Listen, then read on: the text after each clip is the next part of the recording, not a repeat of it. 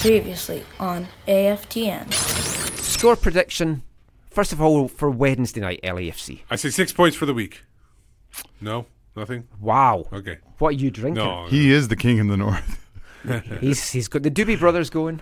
I think this is the optimistic side of me. I'm hoping they draw against LAFC and they possibly pick up 3 points. Orlando, I don't think that's possible. So wait, your crazy thing was 6 points. Your less It's crazy more thing realistic is thing is 4 4. points.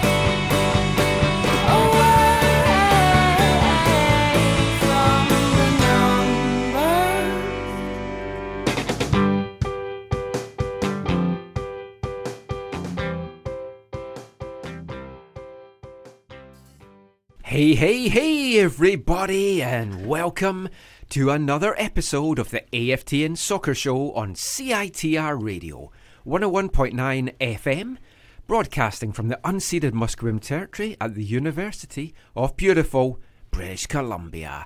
And a happy Easter to everybody. It's one of my favourite days of the year because, as I say every year, it's the precursor to my favourite day of the year. It's Cheap Chocolate Egg Day on Monday, and I will be getting up bright and early to make sure that I am first in line to get all these cheap chocolate eggs from Walmart and Superstore. That's why we're on at 9 o'clock this week. I'm the Eggman, Michael McCall. I'm Steve Pander. And I'm the Jesus-loving Zachary Adam Eisenhower. And we will encompass all that in tonight's show. There'll be chocolate Jesuses. There'll be eggs in the shape of Jesus. Really? I don't know where I'm going with this. Yeah. I'll just move on. We are going to be talking a lot about Whitecaps. 2 games to cover. We're not going to be doing our normal stuff with that. We'll get to that. We're going to look at the win against LAFC. What? I know. The first one. I can't believe it. Good Do call. you remember the first time? No. Good call, Steve-O. Well, I didn't predict it, but I thought they had a chance. Well, you were optimistic, as we heard at the start there. Yeah. You wanted 6 out of 6. On Wednesday, after that win was secured, Steve wanted that win in Orlando so badly because he wanted to crow at the start of the show about predicting 6 points and us mocking him. In the end, he went for 4. He still got it wrong, so we'll mock him anyway. Because yes, the Whitecaps, so close, a ball hair away from getting that extra point to make it the 4 that you predicted. A what away? A ball hair. Ball hair. Pubes. Not a phrase you people use here, I'm guessing, by the looks on your faces. I'm sure I was just surprised you used that here. I thought it was another, maybe more appropriate thing I didn't understand from No, it's a very Scottish phrase. Right. He's just missed by a ball hair.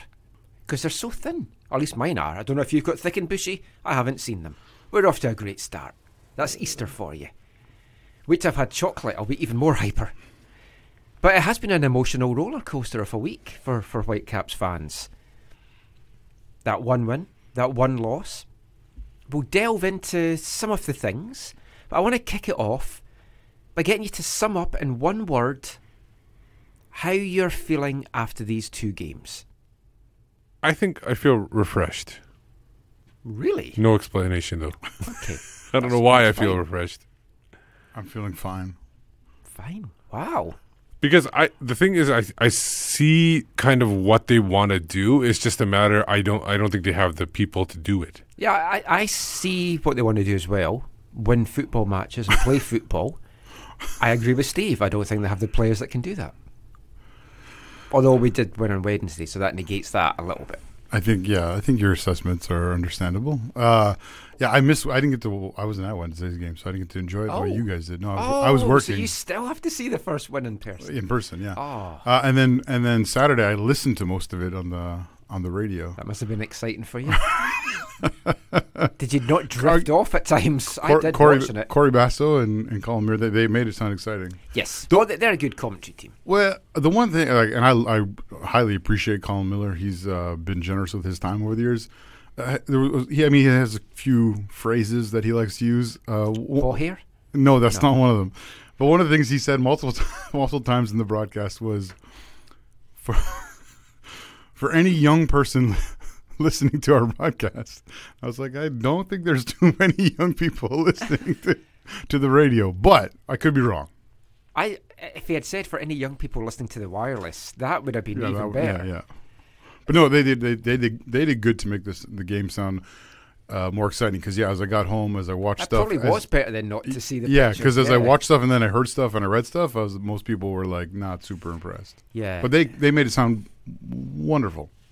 For me, I'm tossing up between frustrated and disappointed. Frustrated because we know that how this team can play, what they're capable of, and they just aren't getting to that level yet. Disappointed though, because I kind of feel everyone was on quite a high after Wednesday.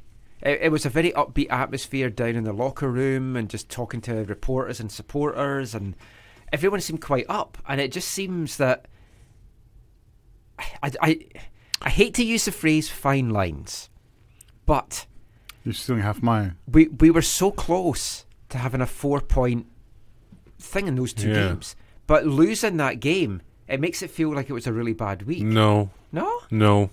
You're just looking at it. You've not read Twitter, then. That's up. I don't trust the people that are usually on Twitter. You can't look at it that way.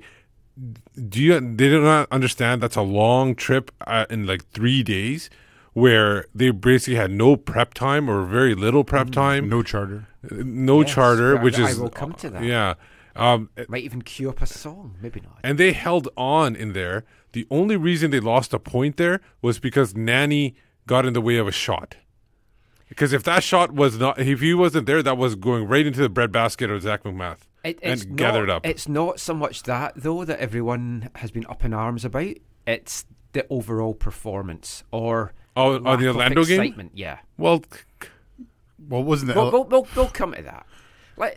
Let's you can't please everybody, and if you can't please those people, then forget it. And who cares? You really should read Twitter and Facebook. The LA game was not that far off, though, either. Wasn't a lot of just sitting back and trying to counter? They got the goal. Which, doesn't that sound a lot like, I don't know, previous years? Yes. Sorry. I'm sorry if I'm stealing your thunder. The one thing I do want to point out, Michael, is you asked us for one word, and you gave us two. I said I was tossing up. Oh, all right. So that's all I got to say before I give you a longer answer next time. That's a toss-up between these 8 thoughts in my mind. That's what you usually do. Yeah. We're not going to do our usual good, bad and ugly breakdown of the matches because there was 2 and there's a lot to talk about, and we want to just keep the 2 matches to this first part. But the LAFC game, it had a lot of positives. You got the high of getting that first victory of the season, a second clean sheet of the campaign, and overall they did put on a pretty solid all-round performance against the Supporters' Shield leaders, and it was all done with a lineup that when a lot of folks saw it, they must have thought, what the hell? Because I know I did when I saw it in training on Tuesday. I was like, that's interesting.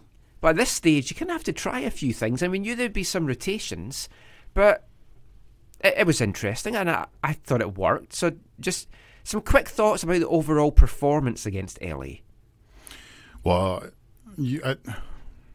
as much as I just said that it felt a little bit kind of bunkering and countering a fairly dominant side this year, or the dominant side this year, some would argue.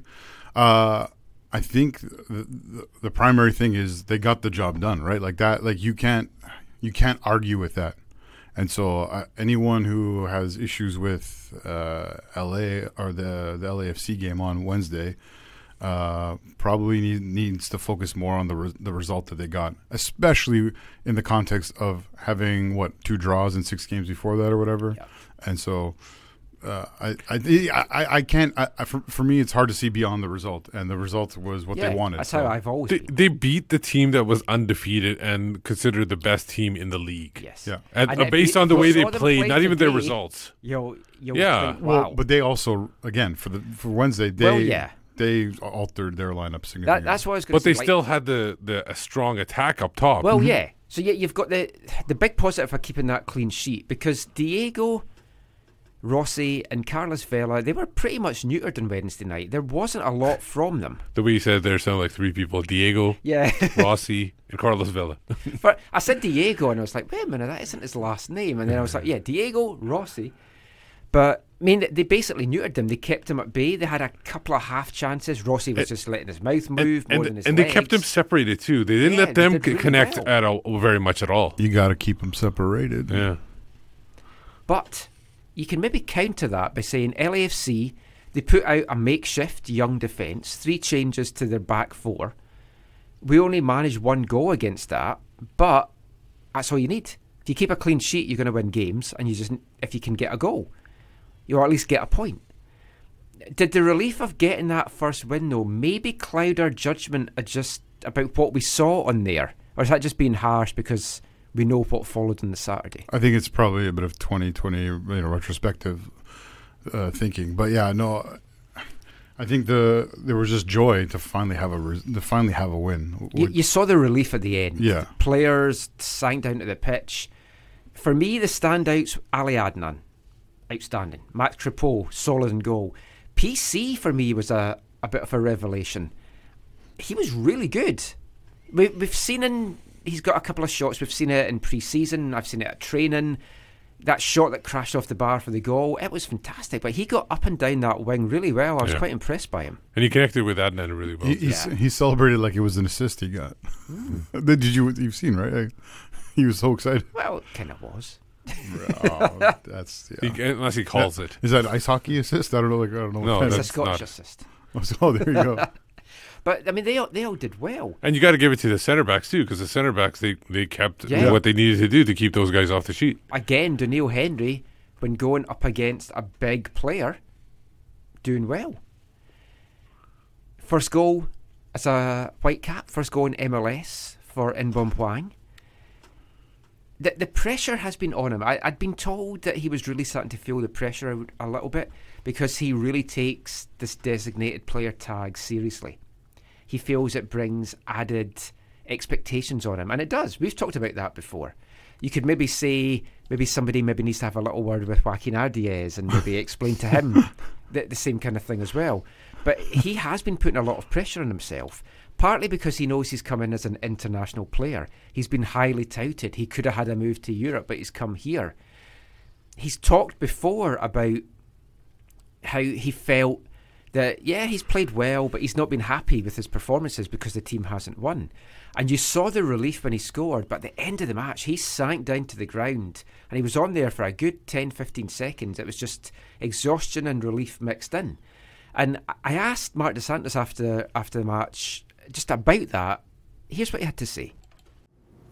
Inbom seems to be a player that he takes defeats bad, and he puts a lot of pressure on himself, being a designated player as well. Getting a goal like that tonight, a winning goal, and getting that win, what is that going to mean to him? Because he seemed so relieved at the final whistle. Yeah, we spoke this week, and one of the conversations I had with him was he can't feel pressure. Inbom is not. He doesn't have the history of Carlos or Zlatan or Wayne Rooney. He doesn't have. Inbom is a player that is not finished. It's a player that is still in development. And he cannot play with the pressure that he has to carry the Whitecaps on his back because he cannot do that alone. He's an important player for the roster. He needs to play with freedom, to play in his role. And if he focuses on that, the team's going to get better and he's going to get better. So Marc Dos Santos there basically saying that, there is some pressure on Hwang. And it's going to be a huge weight off his back to get that goal. Oh, you could tell after he mentioned it too, that what MDS told him, that he was like, he's not a finished product. He's a developing product. I like that. And it tempers fans' expectations as and well. also he was Huang was definitely not feeling the pressure. He was cracking jokes at the end of the at the press conference. So it was a different Wang than we normally saw. Yeah, lots of joy in that celebration. You could feel the release. You feel there's going to be a lot more to come from him, and he nearly did get one against Orlando. Now, we'll talk about the walkout in the match in part 5, because we're going to talk about the ongoing Whitecaps abuse scandal in the 5th part of tonight's show. But there was one other high from Wednesday night that I just want to play for you. It was a chat that Steve had with a very bitter Bob Bradley after the match. Do you think it was more the number of changes you made, or were some of the players looking forward to Seattle too much, or what do you think it was? None of it. We made changes. The field is shit, so it's a hard game to play, and we don't have enough guys that play well. So nothing to do with Seattle. Obviously, you had Mark DeSantos under your wing the whole year last year. How do you feel like he's going with his game? And do you think he knew something about your team when you approached it today? Well, of course he knows about our team, but I think that the game played out as one would expect. Home game for them where they need points. They put a lot into it. They were organized as always. Mark does an excellent job on that end. I think we were slow to play our way into the game. I think that some of our young guys still, in terms of the pace of the game, some were a little bit below the pace, but that's why they need games. So I think that in terms of an all-around team effort, that part wasn't quite as good as it would need to be. Yeah, I mean that's what games are like here. Honestly, the field's terrible. So, if you want to try to play football, playing football on that field's not easy. So, for me, that part drives me crazy. That in this league, we all want quality of play, quality of play, quality of play. It's impossible on that field. So, you guys never write that, but I'm just telling you, it's impossible. Well, no, absolutely impossible. We regularly write about it. So, good. Write about it more. I meant we talk about it, not write about it. I think we know where Michael Bradley gets his surplus from. Yeah. I just want to also let you know that after I cut the audio because I thought it was over, but he said to us afterwards, "Oh, nobody's going to ask about the red card." Okay, that's fine. I'll talk to this guy about the red card. It was MLS official. I think he meant the Wang's tackle on no, Rossi, might have been Wang's or Henry's tackle on Blessing earlier in the match. Yeah, he never got to specifics because nobody asked about it. Actually, both of those. I'm surprised it wasn't reviewed. Yeah. Maybe they were, but the nails looked a little reckless. Technically, everything's reviewed, but yeah. And Wang did kick the guy in the knee, so yes. I don't know. The way that our luck's been going with VAR, I'm kind of surprised. But talking about the turf, now Zlatan was here, and he performed on it, and he said it was the best turf he's seen in MLS. Then you've got Bob Bradley making those comments, and no one wants a turf pitch. We'd all like a grass pitch, but it's what we have. Yeah, we're stuck with it. It's not going anywhere. We'd all love Waterfront Stadium. Yeah, that's not going to happen now. It seems like. I mean, we need to use it to our advantage if teams hate it that much. But I know, Zach, you were listening to something this week where they weren't happy about the turf either. So everyone has a podcast now, right? Like everyone in everyone in the Lower Mainland, I think, has one. But Harvey and Beta sure have their own, right? Yes, which we'll be talking about in part 3. Yes. So I signed up to listen to their podcast because I appreciate Steve and Beta, or Jordan and Beta. And so I signed up so I get all these other things that I don't want. Is it free to sign up? Yeah, it's just like a subscription on whatever your pod. They probably have an LAFC podcast channel, and they do different podcasts. Okay, because I'd listened to one of theirs, and I was like, oh. Yeah, so it's like their channel, and they have different shows on it, kind of thing. So I've only listened to the Beta and Harvey stuff so far, obviously, but this came up my feed and was like, the turf. So I was like, I think I'll listen to this. So it was Max Bredos, if you remember from Fox Sports World Canada back in the day, and some other guy named Vince. I don't know who he is. I didn't bother to look up who he was, but they're like, I think they're commentators, or Max Bredos is. He does all kinds of communication stuff for them, broadcast stuff for them. But yeah, they too went on about the turf as well. So obviously they, I think, connected with Bob and got his perspective and the players' perspective on it. The one thing that I found interesting in all that they said, in addition to what you already heard Mr. Bradley just say there, is that they said they were here last year, and the comparison between the turf at BC Place last year to this year is significant in their opinion. In terms of they said it's so much harder. Someone else told me that. I can't remember who it was. Like earlier in this season, they said it's a lot harder this year. So I don't know if that means the more shows and events were on it over the winter, and the more those things were down over top of it, pushing it down and compressing it, or what. But we need to use it to our advantage, which kind of means we need to get in and train on that before matches, which we did for the first game. But we haven't. Yeah, because they have to pay. They have to pay extra for that, is my understanding. But well, yes, we know they don't like paying extra for like getting in to train on pitches, maybe charter flights to long trips, things like that. There you go. But they need to use their advantage. But I think, like Bradley said, they're playing some anti-football in some ways. Yeah. Now, if we're talking about the charter flight as I was there, it's a nice little segue to get onto the Orlando game. So again, I said this last week, and I'm going to state it again. The Whitecaps should have chartered to this match. I thought it was a given. I thought it was a given, almost. You have like 4 a year you can use. Yeah. No, I'm telling you that this would have made a massive difference because you don't have, I think it was a 12-hour trip or something like that. They took them to get. I think they went via Salt Lake. They did, yeah. But the whole traveling day, I heard, was like 10, 12 hours. Because there was layovers and they had to stop. Now, last time they went, they got delayed. Because of tornado storms and stuff, Yeah, and then they won that match, and they felt great that they saved all the money. Now look, they were doing decently against Orlando. You can tell that they kind of wore down as the game went on, and that would have made a big difference. The policy or perspective in the FO, as far as I understand it, is they don't use the charter flights during the season, except for when they make the playoffs. They have used it, I think, a couple of times. We like to carry them over since we don't make the playoffs. No, I don't. Yeah, I don't think so. So they have they flew to Dallas. They flew to Portland. They took I think this whole staff went to Portland on the plane. And some journalists, not us, but other journalists, ones that don't usually cover the team. Right. They took it. I think they took it for the Champions League from San Jose to Tigres. Yeah, to but Monterrey. that doesn't count into the Ford limit. I don't think they necessarily paid for that. Yeah, and there was also once I think they took for a Voyageurs Cup game, but I don't think they paid for that one either. Would be my guess. The trip to Orlando, it's the longest road trip, airport to airport. So not even including your weird way that you have to go. 5,248 miles from Vancouver Airport to Orlando. What's that in kilometers, Michael? I don't know. I don't work in kilometres.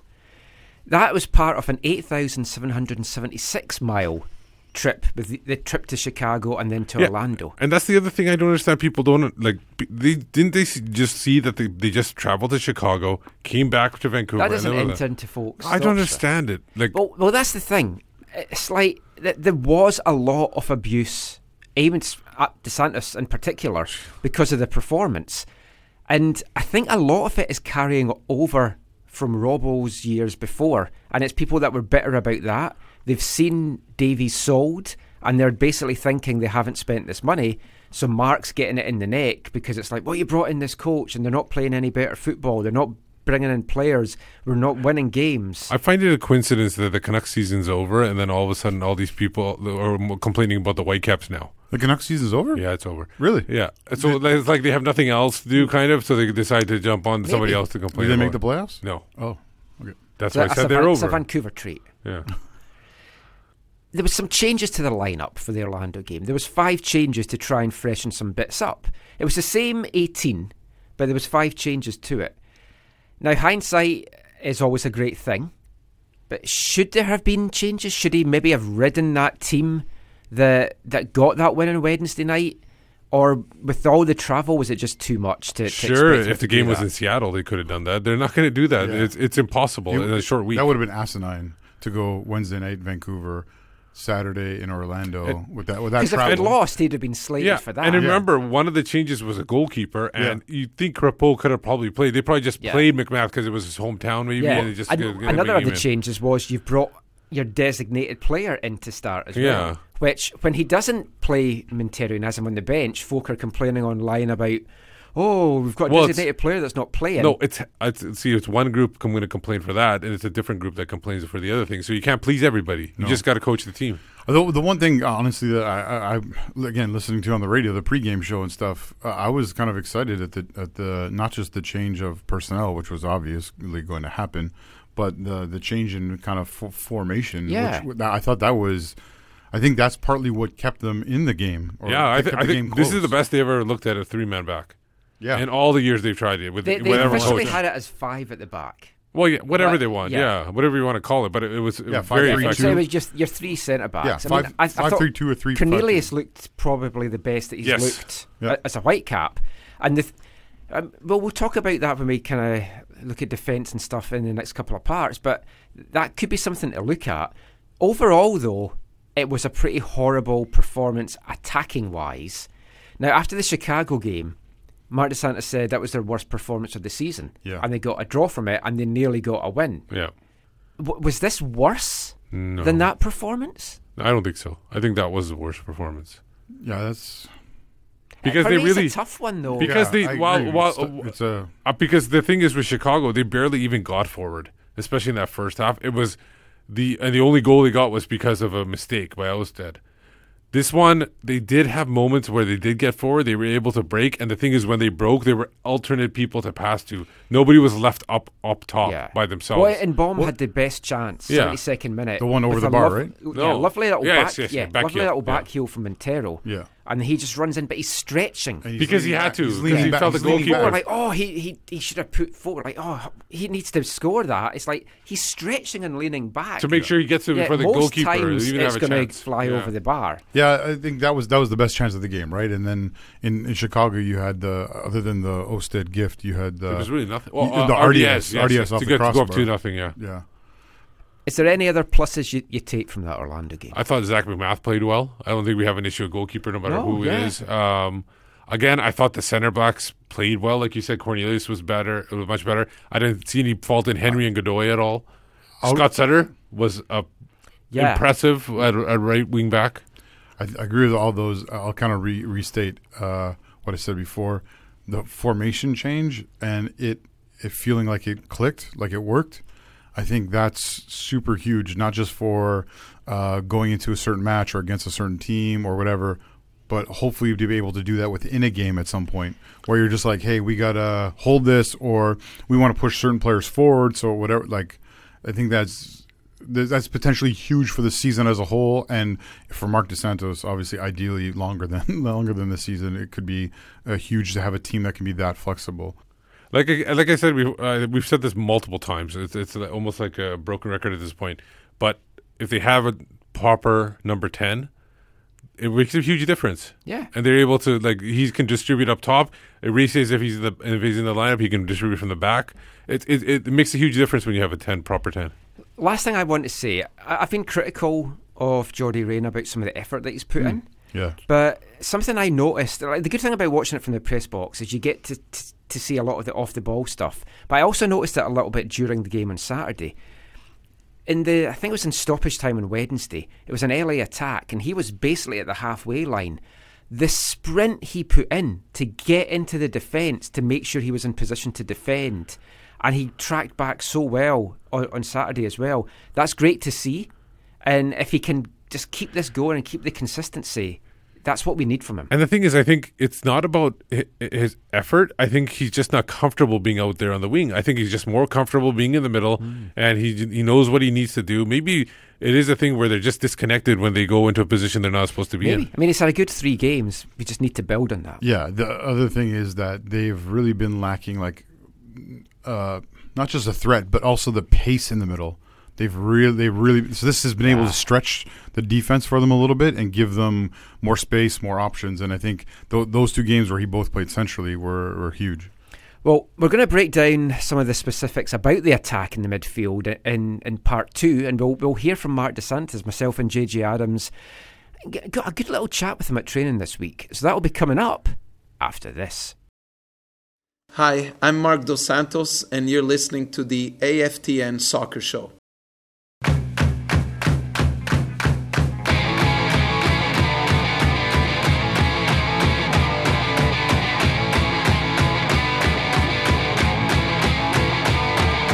Destination Venus, more than darkness lies between us. 20 million miles of bleakness, human weakness. Holding my receiver, I can feel you coming nearer. Probing through the airwaves, clearer, clearer, clearer. Destination Venus, My heart was never slow. Destination Venus. Where you are, I'll always go. Hear your voice on the radio. The Rezillos there are Artists of the Month from Edinburgh, Scotland. Punk and new wave band, still going today. Destination Venus. Love that. Now we're going to have some more Whitecaps chat in this part. We're going to hear from Marc Dos Santos as well. And it's going to be something you haven't heard before because it wasn't videoed, so it's not up on the Whitecaps site. But something is clearly wrong right now with how the team is playing. And a big chunk of that is down to the play of the midfield, which we said last year was defensively. Last year. Every year. Every year. Yeah. It's Well, almost- last year we said the big problem with the defence was the midfield wasn't tracking Oh, back. right. This year they're doing that, but the problem with the midfield is they're not linking up Yeah. with the attack. And there's no penetration. There's just no threat, it feels, in the final third. Our passing accuracy, again, was woeful yesterday, especially compared to the opposition. So these were some of the things that Marc Dos Santos addressed at training last week when he was talking to myself and JJ Adams after the main scrum was done. We just kept chatting to him for a bit, and some interesting stuff in this. We're going to split it into 2 parts. Here's part 1. What is missing in midfield, in your opinion? It's a good question. I think that one of the things that affects us is this. In general, our average is us 45% of possession and the opponent 55. Let's say it's the average right now. Some games for 47, 53. We need to get that possession to 50. 50, you're talking about X more amount of passes. The midfield is responsible for that a lot also. So what's missing is in some moments to be more patient and cleaner, because it's the only way that it's going to allow us to move up the field. If not, there's 2 ways you move up the field. One, Max has the ball, he plays long and you pray and you have a 50-50. It's the reality. The second one, you move the ball up by having it in possession. So it's not about playing with a number 10 or playing with 2 number 8s, because if your possession's not good coming out of the back, your number 10's never going to touch the ball. Only if you play long to a 9 that is tall, of 6'8", he lets the ball for the 10 and then you play from there. But the answer to your question is our midfielders need to be cleaner and better on the ball. We need to connect more passes. We need to grow in possession, and that 45% needs somehow to get to a 50. Well, your possession, though, in your own half and in the middle of the field is actually pretty good. It Yeah. just when it comes to the final third, Yeah. that's where it seems to be. Yeah, we tailing off. are one of the teams that's not afraid to play out of the back and build from there, and that's what I was so upset in Chicago from the side. Guy, play, and for somehow the wind, it was uncomfortable. The guys didn't feel comfortable to play, and what you guys don't see on TV is disappointed the grass in Chicago how it is right now, very bumpy, and the guys were kind of doubting to play out of the back. But then we played so much long, it doesn't help.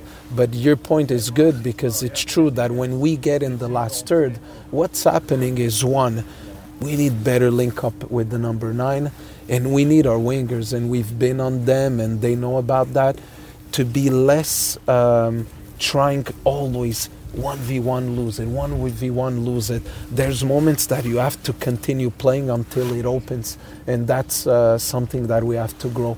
And I'm evaluating very well right now. Do we have wingers that are all the same type of profile? Do we need to have a guy that's more pragmatic on one side? Example, a David Beckham style, when I say a white player that is more pragmatic, more possession and put the cross in, while the winger on the other side could be a winger of more 1v1. But at the moment, when it gets there, it's too much creativity, way too much, and it needs to be a little bit more pragmatic at times. One of the guys that's been an ever-present this season is Johnny Ricci. Yeah.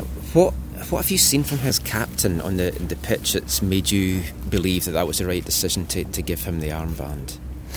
As captain, it was very difficult for us to find the right captain here, right from the beginning, because we felt there was never in the roster one player that emerged as a leader. And when you have a full new squad, we felt it was a very tough moment for me to say, yeah, this is the captain. And I even told the guys that for me, there would be no armband. We were old enough, we're experienced enough to go in there and take care of our stuff, right? But you need, by rule, to give a captain. And his behavior, his commitment every day in training and all that is always an example. Now, that doesn't guarantee him being on the field, and that doesn't guarantee that we're not always trying to get better and see what's good and what's bad in there.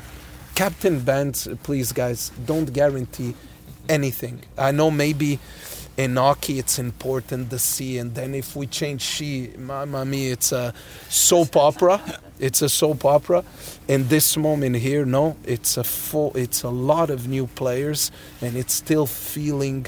There's players here that I don't want to say names right now that I could see that in 2-3 years they could be captain here.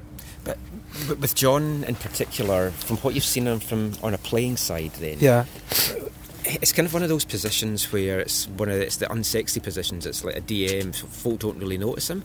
What have you seen from him that's making this team tick? Like he's involved a lot in all your little triangular movements going forward. Yeah, it's team. So he's important in our build-up, and like we said, there's a lot of things happening in our half in possession that he's been involved and he's been important. But when we talk about defensive midfielder or number 6, we're always talking about this. Could give you 10 names of different number 6.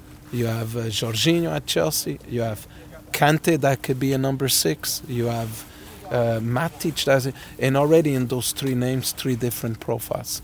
And as a coach, you say, okay, where do you want to put more emphasis on having the 6 as a build-up player, having the 6 that just destroys to win, or you get the ideal that I would love is the guy that does both, right? And in this moment, we went from, you guys were here last year, we went from Ali to John. Totally different number 6. Mm-hmm. But me, don't think I'm not evaluating. Okay, but in MLS, what works best? So we've done a lot of changes in the roster. And in the roster, so a lot of things were very good, and other things that we're still evaluating if they were good or not. But if you think that I'm not always in this club better, well, you're all dreaming, because I'm very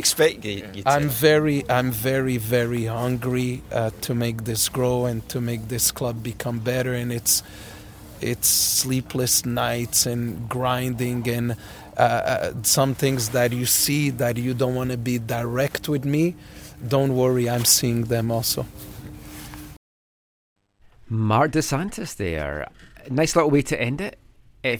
If you're seeing things, don't worry, I'm seeing them also. He knows what's going well with this team. He knows what's going wrong with this team. He knows which players are not performing to what he's needing from them. And players like that are not going to be here long. under a coach like Mark DeSantis. He knows when they've been bad. He's making a list and he's checking it twice. And I think one of the players probably on that list is Felipe. Although we got the start. Yeah. Yeah. It didn't do that great. No. For me, I like him as a guy. His end of season presser was so emotional. It was just raw emotions from him. We've seen what he can do in MLS. Yeah. It's just not working in this setup. System, yeah. Whether we have to change the setup to get the best out of him or whether we need to move him on, I don't know what it is. He's got a trade value in this league because of his reputation. He does have, as of right now, it might devalue it. But sometimes you just got to get rid of him to open up a spot. Well, there's that as well. The thing is with Felipe, I feel like he might be the previous, you know how they do MLS 2.0 or whatever. I don't know what point we're in. I think we're 3.0. Are we 3.0? So he might be an MLS 2.0 starter and not an MLS 3.0 starter. And he might be like a bench player. And he's not good enough to start anymore. I believe we're simply into the MLS haves and have-nots era. Oh, yeah. Felipe, yeah, I know a lot of people have expressed concerns over his play this year. I think he's one of the players that is kind of like a Mark DeSantis player. Like I think he likes him. I think he'll be here for a while, despite the views you guys, for example, just expressed and his ability to maybe be moved within the league. But the midfield in general, I agree with you, needs more, and it's not rocket science. They need a true creative presence in the midfield. Well, I mean, MDS, they are saying that playing long balls out the back doesn't help, as it's taking the midfield out of it because a lot of it's flying over their heads. It's hurting the possession. But it's far more than that, because even when the midfield does have the ball, and their possession stats and the heat maps and all the games, it's all in the middle of the park pretty much. So they are having a lot of possession. It's like a barrier around. It's like an ice wall around the box. It's as if it's been electrified. Yeah. And the Whitecaps are not allowed in the opposition penalty box. If you look at the heat map from yesterday's Orlando game, it's terrifying because it's just all blue and this heat all around every other aspect of the pitch apart from the opposition penalty box. Maybe it's like they think it's like basketball where you can only go in for 3 seconds Possibly. at a time. Maybe that's what they think but it is. The midfielders, they're just not moving the ball. They're not unleashing the front three. Yeah. What is our best... Like, if we're just looking at a three-man midfield, and we'll come to formations and stuff, but what is our best midfield three option right now? Well, can I ask you guys, do you like, because Inbaum's been playing a lot of this wide wing stuff, right? Sometimes, not the last two games. For me, he needs to be in the middle. Okay, yeah, for me too, as well. He needs to be, him and Arise for sure. Those are the... So for me, it's Inbaum, Arise, and I think Tybert, only because Tybert is able to run constantly and is able to make up holes and gaps and everything. Is he offering enough No, he's not. offensively? No, he's not. That's the thing. If it wasn't... like if it would be if it was somebody else, if we bring somebody else, it would be Arise, Inbaum, and whoever they bring in. And they have Tybert coming off the bench for defensively. From choosing from the entire roster, my heart would be Inbaum, Arise, and David Norman. That was what I would want to see, because I don't know how much David Norman lets you go. I think he would be in a Arise spot if he was. Yeah, but then I think they would allow Arise to be more of an 8 than a 6. Oh. And the thing is, I think David Norman can provide more offense than I think he's given credit for. Not just. Oh no, yeah, he can. Not just on set plays, but. I actually spoke to Davey on Wednesday night just to get a little update from him, and he's going to be out at least 3 months. It's not a season-ending injury. Yeah. So 3 months, he doesn't want to rush back. And he got hurt in March? He got hurt in one of the games over in England. So he could be ready to go by the Canadian Championship? Oh, they've been saying end of summer. Yeah, July. They always give a little bit of a cushion just in case. He doesn't want to rush himself back, and that's the sensible thing to do, because you don't want to make this worse and then be out for a lot longer. Because didn't one of you say that this was a similar injury to like Omar Salgado from 2011? I didn't. No, I thought I heard that somewhere. It was a similar type foot injury. Looking at formations then, to get things going with that, what do we need to do? We tried 5-3-2 yesterday, or 3-5-2, depends how you want to look at it. I thought that was horrible. There was no attack from it. 4-3-3, is that the way to go? Or do we have to try something different? Do we need to persevere at least with a 2-striker formation? Yeah, I like the three. I like the 3-5-2 or the 5-3-2, however you want to shape it out. Just because you get more pressure in the middle too. Yeah. From the 2 strikers. I like that. I think if you change some of the personnel to that, I think you could possibly get more. Plus, I think it encourages and allows Adnan to Ali to gives them more freedom to go forward. Got a couple of tweets in. One from Ryan Burns, who makes a very good point when he says, why is MDS continually changing formations? That's what pre-season should have been about. There should be a couple he can switch between, depending on the tactical approach of an opponent, but the lack of consistency has to be a factor in the stunted attack. And if there's better consistency, does the team play better? Aren't they only using 2 right now? They're only using the 4-3-3 or the 5-3-2. Yeah. So there's only 2 they're using. And he didn't have a lot of the team together until just before. Yeah. In principle, that's what I was going to say. In principle, I agree with Ryan. But we all knew at the time, and we know now that they were still literally squad building. So those 5 or 6 preseason games were different types of experiments of their own. Yeah. Max Richter tweeted in to say that the team is trying to gel. There's a lot of rotation, and each game is a different formation. It's hard to know where your teammate is going to be. The wing play has been very average, and the strikers are really static.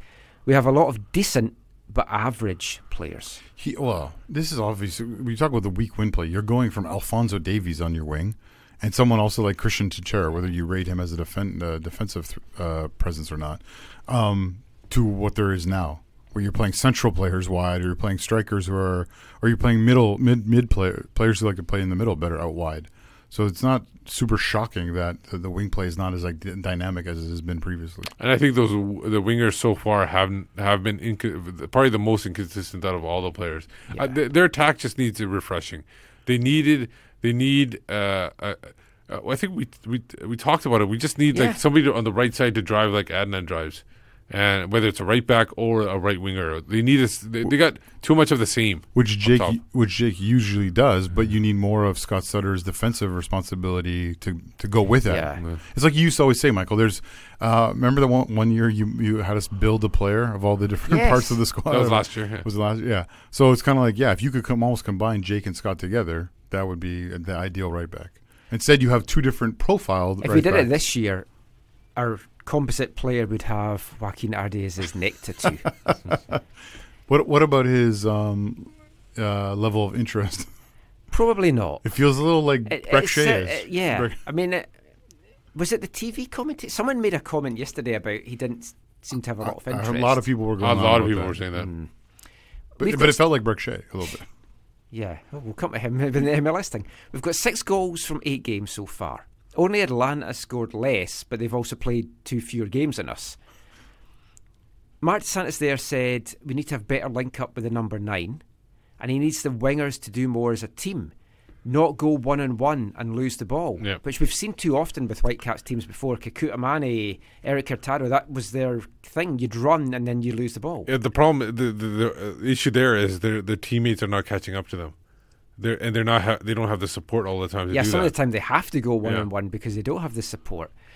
He said that he needed a pragmatic winger. He wants to see, and he's evaluating if the wingers that he's got are too samey, and if they need something different. He said a David Beckham type winger, but more realistically, I was talking to Steve about this today, and you talked about a guy that can run the ball up the pitch, and then you don't need the right backs to do as much. If you have say a Venuto and Adnan on one side, and then you had Nuriski or Sutter and somebody that can run the ball up. The guy I really like is that right winger from New England. I can't remember his name. I think he's Colombian or something. But whatever the case, Fagundes? No, not Fagundes. He runs on the wing and drives the net, and they just need somebody to drive on the right side. He wears like number 70. I can't remember. I could look him up. We'll look it up. You can look it up while I get some tweets.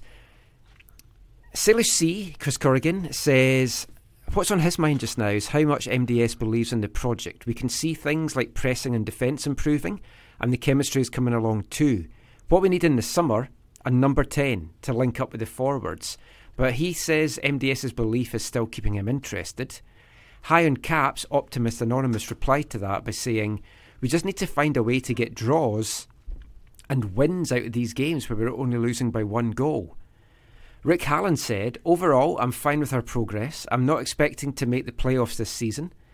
He likes the 2 striker setup, and he'd like to see us try a 4-1-3-2 with Reina at the middle of the 3 attacking mids.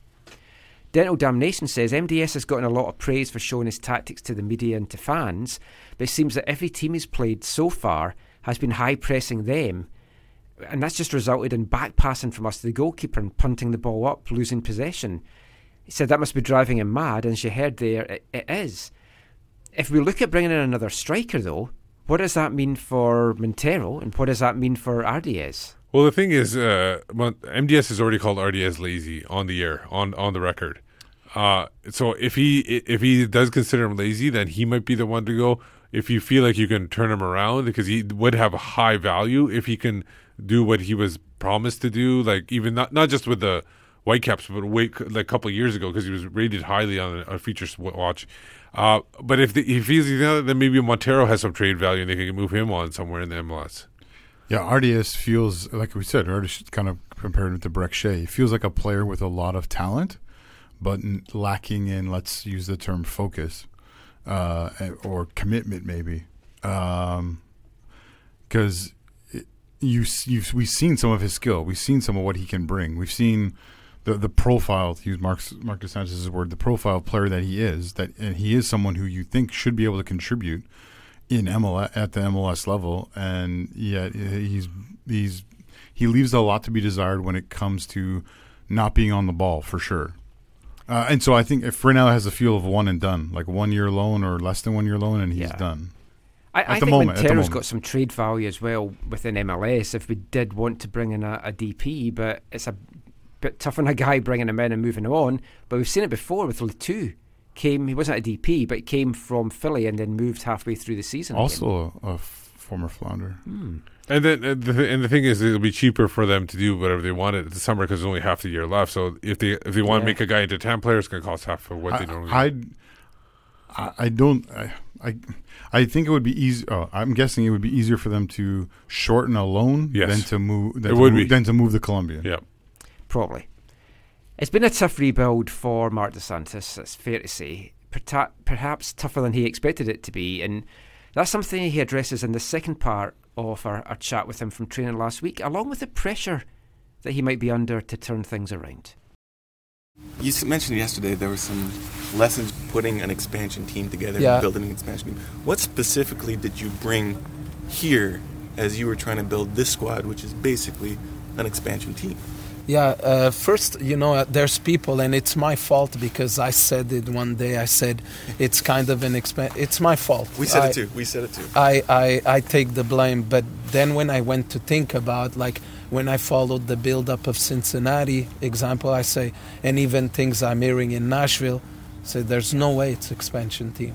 Because here you have already an history, you have some of the guys that stay, you're kind of trying to regress season, bringing a new model. You don't have expansion draft. You don't have like a cap money that allows you.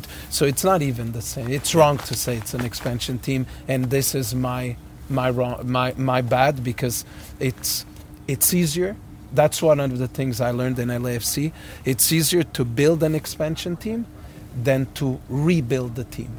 That's how I would put it. Right. And what I learned at LAFC, the expansion draft was great, right? Benny Phil Arbor, Walker Zimmerman, Latif Blessing, and they're there, and it's like a vitrine. How do you say it? Like a buffet. Yeah, like a buffet, or like you see it in the glass, like in a store. Right. Yeah. Yeah. Display and you say, okay, I pick 4. I want this guy. Us, it wasn't the case. In the rebuild, what happens for you guys to be aware is very difficult to get players in the league. Like I was interested in some that costed a lot of money in the league today that other teams were interested. So you're almost, when you rebuild, it's easier to go outside than to go in the league. And that was one of the challenges. This is what I learned from being here versus LAFC. And the biggest thing I learned at LAFC is I was one full season and it does everything right. So now, or when we talk in the office and when we talk about how close can we get to that, there's things we cannot do, but there's things we could get close.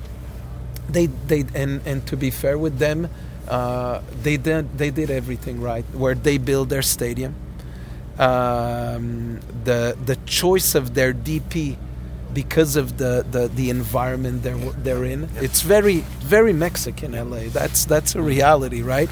And to have Carlos Vela and the choice of that, the staff, the training facility, and how they work together, they did everything right. So they pushed. If I was Nashville, I would have go spend 2 weeks at LAFC. Hey, tell me how you did it, right? So and it was more. LA, it was more learning on and being closer to and training to players that are different. Right. You know, you had problems of players go to the national team of Mexico and Laurent Simon with Belgium and guys in the World Cup. You know, so to deal with all of that, it was very special to be with Bob, and we're challenging each other every day in training, and preparation was great. So I don't have, to answer your question, I don't have one thing like I could say this from LA that I learned. And no, there's so many things that helped me by being there.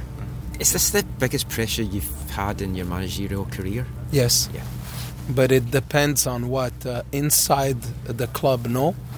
External pressure, I think I control that very well, but I want to win, so I control what I could control, and I work very hard every day. But I don't think about things like if we don't win, what's gonna happen to me. Absolutely not. I'm comfortable and my family. It's the toughest moment I've been, but if you wanna preach then and walk the talk, you need to go through moments like that. In 10 years I've won a lot, and now it's been a moment where it's more difficult. Now it teaches me also in front of the players, in front of the staff, in my day-to-day, what type of person are you in moment like that, because it's easy to be a winner, and I've lived it and be at the top and everything seems right. But when I left a club like LAFC and I had the opportunity to go to other places, and I had the opportunity to stay in LA and wait for the right job, that's all BS in my opinion. When you have an opportunity, you take it. This one was a difficult one, so I'm not here. Actually, my family is moving in August, so I'm not going nowhere for now.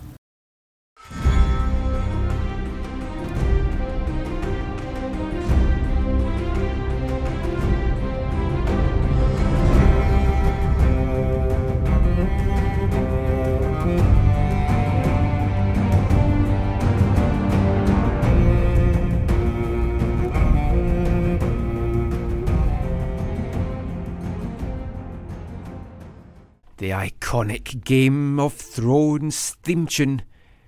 Tonight's episode was fantastic. A lot of humour before what you feel is going to be a very dark and sad episode 3. Yeah.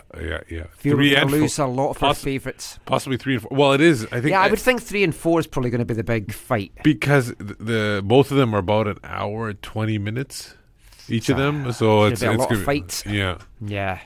Oh, it's going to be an emotional journey. Yes.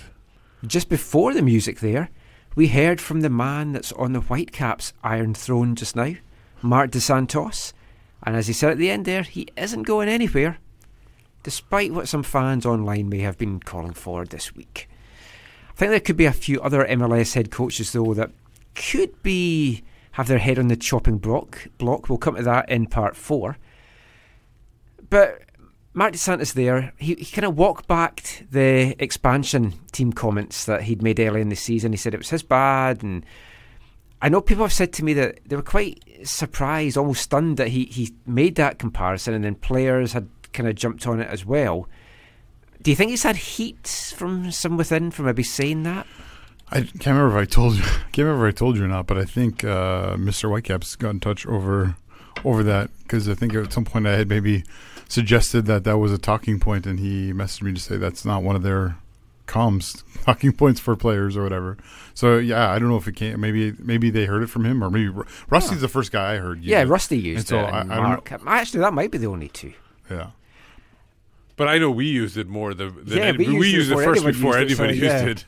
It's not a good term. No. I you know what is meant by it from their perspective, but it's not. Yes, it's to not, the general fan, it doesn't. No, but forget to both the general fan and the people who've been here for 8-9 years, it's a terrible. It creates. It's a negative picture that you. Why would you create a negative picture? Very true. Even the term rebuild, which I don't like, is better than that. Yeah. Well, an More interesting positive. comment Because from at Mark least there. you have the foundation. You're just rebuilding it from there. Yeah. Interesting comment from Mark there was that it's easier to build an expansion team than to rebuild a team, and he's right, because you've still got some pieces here that you're then having to kind of work everything around. But the problem which we have here, which some other teams don't, is we don't have, or we didn't have, a big DP that you could then rebuild the squad around. With an expansion team, he talked about they knew they wanted to go for a Mexican with a Mexican market they had in LA, and then they had Carlos Vela, so they're then building the team around him. When Mark's rebuilding the team here this off-season, he doesn't even have a star player that he's rebuilding around. Kendall, Kai Kamara were possibly your two star players. They were both moved on. So not only is he rebuilding a team, he's rebuilding a team around just general bench players, really, for the most part, and a couple of starters. So that's been pretty tough. Yeah, that's a very fair perspective, Michael. Like, and it's, if to MDS's credit, he'll admit that. Like, yeah, he knew that coming in. He knew what he was going to be able to do and not be able to do. And yeah, Inbom Huang is been the player of the season, I'd say, so far, and an exciting player.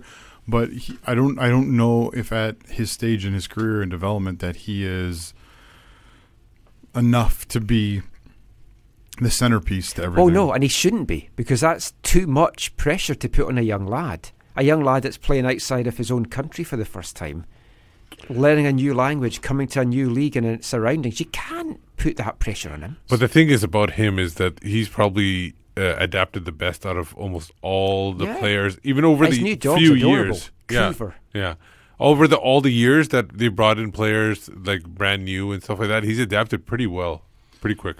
That's fair. Yeah, I mean, they also brought in Ali Adnan, but that's alone, and that might only and be he's experienced. I mean, he's played all over the world. But yeah, like you said before, some people are saying, where is the transfer money from Alfonso being spent on the current squad to make people excited or engaged in what's going to happen this year? At least we know it's not getting spent on charter flights. Mm-hmm.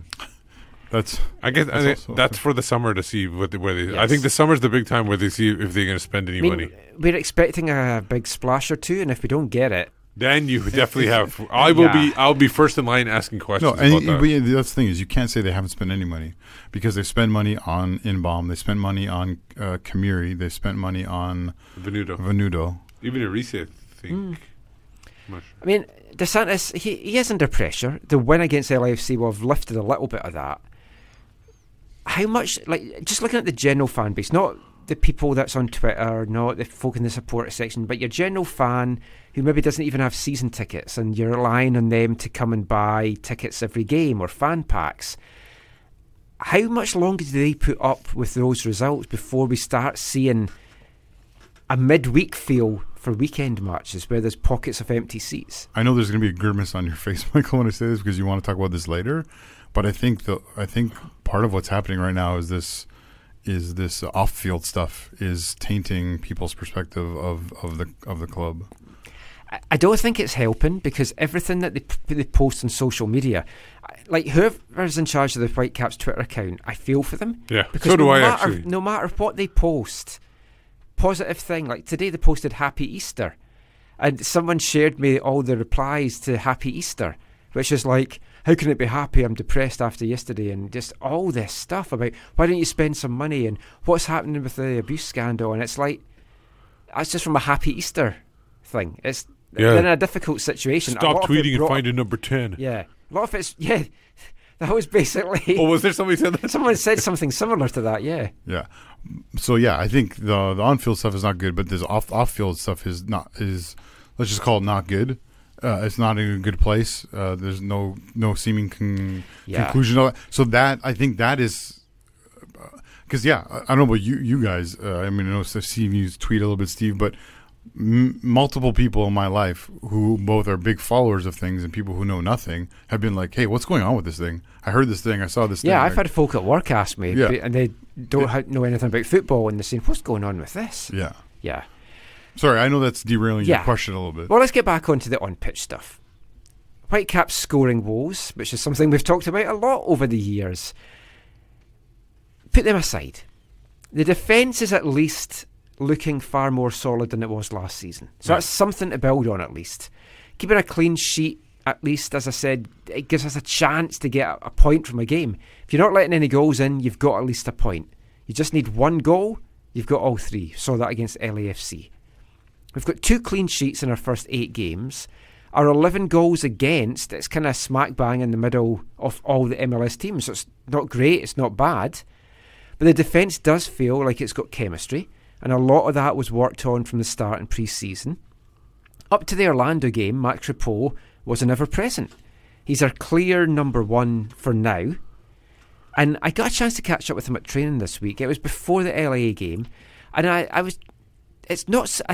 we've talked about at the start of the season about his journey to MLS.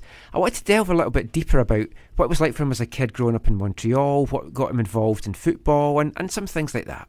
So let's listen now to Max Crepeau. Keeper, you just made a decent save. So why do you feel the need to rant and rave? Screaming at defenders makes you look dead stupid, especially when they haven't done much wrong. Please cease the trait. So Max, coming from Quebec, Montreal, folk here know it probably more as a hockey city. Mm-hmm. What was it like? Have you always been a soccer fan? Was that a soccer family that you grew up in? Yeah, not even. I think my older brother was playing like as a kid in the league when we started Timbits League, you know. So my older brother was 3 years older than me. He was 11, I was 8, so I came to see one of his games, and since that day I fell in love with the game. And at 12 I was a defender, and at 12 I went in goal for one time and never came back on the pitch after that. What was it like the development system in Montreal and coming through that? And like, we've seen it here, we know what it's like at the Whitecaps, but what was it like at the Impact? Oh, the Impact was great. You know, they have a great academy. To be fair with you, all the USSDA result under 16-18s the last 3 years are all on top of that. And after that, we have a lot of academy guys that went pretty much all over the world through MLS and a little bit in Europe and Scandinavia, a lot in the USL as well. But Montreal was good to actually build the character of the young players, because it wasn't easy as a local to be there. Sometimes it's a market where there's a ton of pressure because you're local. So it built out a lot of character, but the development squad and their director down there, Philippe Lafroy, is a top man, Frenchman, and he really knows his thing. When you're playing like USSDA and you're having to fly places and travel, how much does that get you ready for like a pro career? Oh, definitely. It gets you in the right responsibilities that you have to take care of yourself as a young age, and you know, when you have to be on a bus and not traveling by a plane because of the budgets. When you're younger, it becomes a reality of the amount of hours that you travel, and then you have to play and you come back right after the game. So you arrive during the night because the next day you have school or so. So it gets you the discipline and the value of working hard and not basically be a normal child, if I can say, that have friends and go out sometimes. Yeah. So it's the matter of the responsibilities that the kids have on their shoulders as well. When you were coming through the youth system, did you always believe you could make it in the pro game? Was that all you ever wanted to do as a kid? I think below the age of 15, I wasn't really recognizing the fact that I couldn't do a career about football.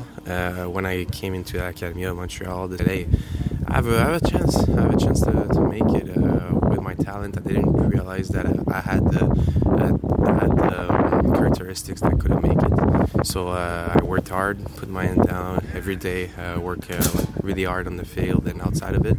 And I think at the age of 15, I had that little spark in my mind. And at 16, I'm doing it. And at 18, I signed. So yeah. Well, coming right up to date then, you've played every minute of every game so far to start the season. It feels from watching you that you've really grown into the starter's role, because we knew there was going to be a battle initially, but you seem to have become more confident every match, and you're making big saves. And do you feel that yourself? Yeah, I feel really more comfortable. The more you play, the more you're comfortable and natural with your players in front of you, because we tell it. It's been, let's say, 2 months that the whole team, 2 months and a half, 3 months, the whole team is together. So it's brand new guys. You don't know them personally. You don't know them on the field. So it's a process. We told about that. But on a personal note, yes, I feel more and more comfortable when I play. And I know as well what's the malice level as well. The first games you're a little bit nervous, hyped. Yeah. Too hyped, you create a environment in your head that you're a little bit too much energetic and you don't focus only on yourself but on everything else. So as the year goes on, you just focus on yourself, what to do, and by doing that you help the team. Game at the weekend against Chicago, you've got your opposing goalkeeper David Ousted making a mistake that leads to the goal. Sean Johnson, we saw him make a mistake. When you're a goalkeeper, everything's highlighted. Yeah. Does that just heap added pressure on you? Yeah, but it's the natural position, it's the natural role. Yeah, definitely. I always say it's a blade with two sides of it, the good one and the bad one, where you do amazing save here on the highlights, or you don't even get the recognition, or when you messed up though, you're everywhere in the news. So, but it's part of the role. I mean, same thing with a striker, where if he makes an open net, he's gonna get it, but he can miss 20 chances. No one will really pound on him. But if we was one ball in 20 balls, that one ball will be on the news for sure. So it's part of the game. Yeah. I think we choose that role in the team, definitely. Folk always talk about the goalkeepers union, but when you see someone like David make that mistake, do you feel for him a little bit? Yeah, I think every MLS or even goalie in the world, we've seen it in the Prem. C. Foster kicked and Aubameyang countered it and put it in those goals. Yeah. We're talking about the Prem here, so it's happening everywhere. Of course, you want to eliminate those mistakes, because you can do better. Yes, you feel a little bit for him because we worked hard and it doesn't reflect your work overall. But it's a reality. You cannot do a mistake. That's it. The other thing about two last things. The other thing about being a goalkeeper, you get to see an unusual view of everything. You see everything playing out. From what you're seeing from there, where do you think it's just going wrong this year, or do you see that it's just so close and it's just there's a couple of little things here and there lacking? Yeah, there's a little details. It's details as a group. It's not individual. I think it's about growing together, becoming a team. We were individuals when we were slowly beginning to be a team, and we suffered together in Chicago. Yes, there was that call again, that PK, that VAR, but it's part of the game. Honestly, we have to deal with it. It becomes natural now that the ref are waiting for a moment like this to go to VAR, because they know they have that tool for them. So now we're becoming a team. Through tough moments, it's the ones that we actually see what we can grow, like enjoy it, and where we do good and where we do bad. And we're on the good path, I think. Last thing, kind of a little bit of a fun thing, but there's been so many penalties go against the team. Are you practicing penalties more just because of this? We talked about that this morning. Yeah, well, on every games all around the world, every goalkeeper knows that we scout the strikers. Strikers know that goalkeepers scout them. Yeah. So I think, yes, there's a statistic side of it, but there's that instinct feeling as well when you're standing on your line and your body just go, you don't even think about it. That's the instinct. But I have to be honest with you, it's frustrating when you have 6 games for calls against you. So now it's moving on. The beautiful thing about the season is that we have one tomorrow, and quick turnaround. We switch it off and we go on in a good run. That's great. Thank you so much for your time and good luck for the rest of the season. Thank you. I'll talk to you again soon. Thanks, Max.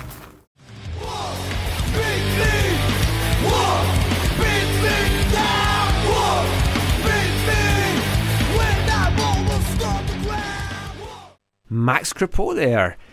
Really interesting hearing what it's like growing up and playing football in another part of Canada, because we all know what it's like playing here in Vancouver and with the Whitecaps and everything like that. So good to hear his insight there into all of that. Now, McMath played yesterday. We talked about that. I thought he did well. So we'll see what happens going forward. But I think Crepeau is the guy that you're expecting that's going to be starting. Yeah, I think so too. I think this was just to kind of give him a rest because of the long trip. And it worked too, because I thought McMath had a good game. Now, the defence has been pretty set, aside from some changes at right back. You've had Crepeau, you've had Henry, Godoy and Adnan since he's come in. Those are the names that's kind of feeling like ever-presence. We saw with LA, a lot of the success has come from a back four and keeper being unchanged in their first 7 games. And then today, with their game against Seattle, they made the changes against us and they lost. Stephen Beitashour missed one of those matches, but the rest of the back four and the goalkeeper were all okay. Do we need to do the same? Do we need to keep a defence that is consistent? Or is the way to going to get this midfield creativity to switch to this 3 at the back? The 3 at the back doesn't. I don't think it affects that much, because all you're doing is bring Cornelius in and you're taking out a winger, essentially, because you still have a right wing back. That's been quite ineffective, if we're being honest. So. No, but against Orlando, I thought it was effective in that circumstance, because they were. No, but I mean, like if we're dropping a winger. Oh, gotcha. Yeah. Like our wingers haven't been very effective, but so we need to try something. I prefer the 4 at the back personally, because of the horror shows it's been in the past. But maybe I changed my mind a little bit with Orlando. Yeah, I'm going to give you kind of a both end. Like I said earlier, Michael, I think having a consistent back line is really important in football. I think you see that when you look at great teams. They're not teams that are chopping and changing their defense every week. But I do like this flexibility that playing 3-5-2 or 5-3-2 brings them. And really, you're not the only alteration you're ideally making in that scenario is bringing in a center back, and you're to the 2 that are usually there, and your fullbacks ideally are playing that wing back role in the game. Yeah. Well, our other fullback is Ali Adnan, and I've got a tweet from Sean Kawakami who said, "What do you do with Ali Adnan? Do you run him out in every match until his loan expires? I think you have to. Or do you give Levi some game time so he's ready to come in July once he goes, or before they sign another left back?" But Jim McClellan says, will the Whitecaps open the wallet and sign him? That is, we were talking about this before. I wouldn't mind if they signed him and made him a designated player or a TAM player, high TAM player, and they put him on left wing and still bring in a different left back. That could be it, because he is great. Who's that player on Bayern Munich? David Alaba. Alaba. With Austria, he plays a forward or winger or something like that. He usually plays central in the midfield. Yeah, and sometimes then for Bayern, sometimes more holding, sometimes for more Bayern Munich, he plays left back. So why couldn't this be the opposite, where for the club team he plays up top, and like then for the national? Yeah, exactly. But I think they should keep. I don't mind keeping him. I also, if they want to bring Levi's in, let Adnan play up top as a left winger and put Levi at the left back, or switch it vice versa. Might even be worth having a look at Levi's in one of these games on the left wing, because he did start out playing the left wing in original the middle, position. So he's got a lot of that out of him now, because he's got the defensive thing. But I mean, we can see on right back, and we keep talking about this. We don't have a definitive answer. Will it be Nerwinski? Will it be Sutter? Nerwinski looked good when he came in against LAFC, but Sutter looked good against Chicago and Orlando. who gets the nod for you right now as the starter in the majority of these matches coming up? I think you have to go with Jake, only because you don't want to sit him too much or else he might lose confidence. Sutter is a veteran who can sit on the bench if he need be. And that's the only reason I would pick one or the other. I don't disagree with Steve, but I also think it could be exactly what you just said, Michael. It could be Jake at home and Scott on the road. Yeah. I mean, it might depend a lot on the opponent and what you're needing this right back to do, like in a 5 at the back, turning up and down, but showing defensively.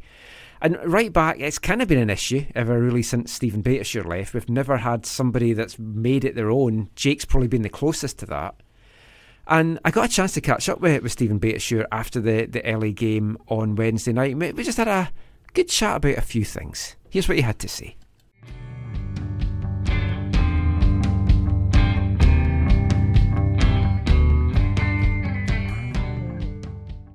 One of the things I wanted to ask you, like, every club you go to, when you leave, the next year the club doesn't make the playoffs. Is that something that you're aware of? Is that something that's talked about? Many fans have made it. That I realize it. They've brought it up, yes, multiple times. When you're with Toronto, you've landed in a great place, but I mean, would you like to have stayed there? I'll rewind that for you as well for the fans. When I was in San Jose, that's my hometown. Yes. So I'm going to ask you, do you think I wanted to leave? Okay. No. When I was in Vancouver, it's a city that we absolutely love. Everyone that comes here loves it. There's nothing not to love about it. Do you think I wanted to leave? No. So when I was in Toronto, we had the best team in MLS history. I'm not just saying that's the fact. Oh, yeah. We won the treble. We set the highest points in a season. We won everything. It's the best team in MLS history. Do you think I wanted to leave? No. Okay, so that's 3 teams. Yeah. But you've landed in such a good city. And it's like, speaking to Mark DeSantis in the build-up to this game, he said everything that the club does is an example to the rest of MLS. He said if he was Nashville, he would be going to follow you guys for a couple of weeks. Is that how it feels? You've been at so many clubs. Does it feel that LAFC is just something a bit special? It does. And every team that I went to from the previous team, I looked at it as an upgrade. I didn't get traded because I was a bad person or not a good player or anything. The teams actually wanted to keep me. All of them. All 3 of those teams wanted to keep me. I know Robo did. Yeah. Robo still talks to me to this day. My coaches from the past still talk to me from this day. The GMs from all the teams still talk to me to this day. They all love me. I loved every team I was with. Unfortunately, it's always this. I know. And for whatever reason, I mean, you're a defender in this league. You don't say, have a high value. oh, outside backs, you don't pay them much. But do you value winning? So unfortunately, I've been hard done in 3 places. I'm hoping this won't be the 4th because I'm out of contract again. So, at the end of the season? Yeah, so I'm hoping to... Are you a free agent then now? Or? Yeah, Right. So I was technically an unrestricted free agent when I left San Jose and Vancouver. But I chose to go to Vancouver. I chose to go to Toronto. And then I was a free agent, an unrestricted free agent, and I chose to go to LA. So all the teams I went to, I chose to go to. I did my homework. I said I can help that team if I go there, and we can be special. When I was here in 15... it was the best team in Vancouver. We honestly thought we were going to win it that year. We were almost Sports Shield winners. We thought we were going to win it all that year. Honestly, I'm not just saying that. No, we did as well. That Portland game was so frustrating. Yeah. Because if you know doesn't get hurt. was there. If Kukuda doesn't get hurt, you know 100% it was there we're for the winning. winning. Yeah, it was there for the winning. Exactly. So it's one of those things. Obviously, they know I like it down LA, but it's a matter of money, and it's I've been in the league long enough where I've been saying I'm one of the top 3 right backs in the league. It's just a matter of, do they believe it, or do they think they can replace me? They've tried to replace me with multiple outside backs. They've tried replace me with cheaper outside backs. They've tried with $1 million outside back. Well, since you've left, we've had no one here that's really risen to that level.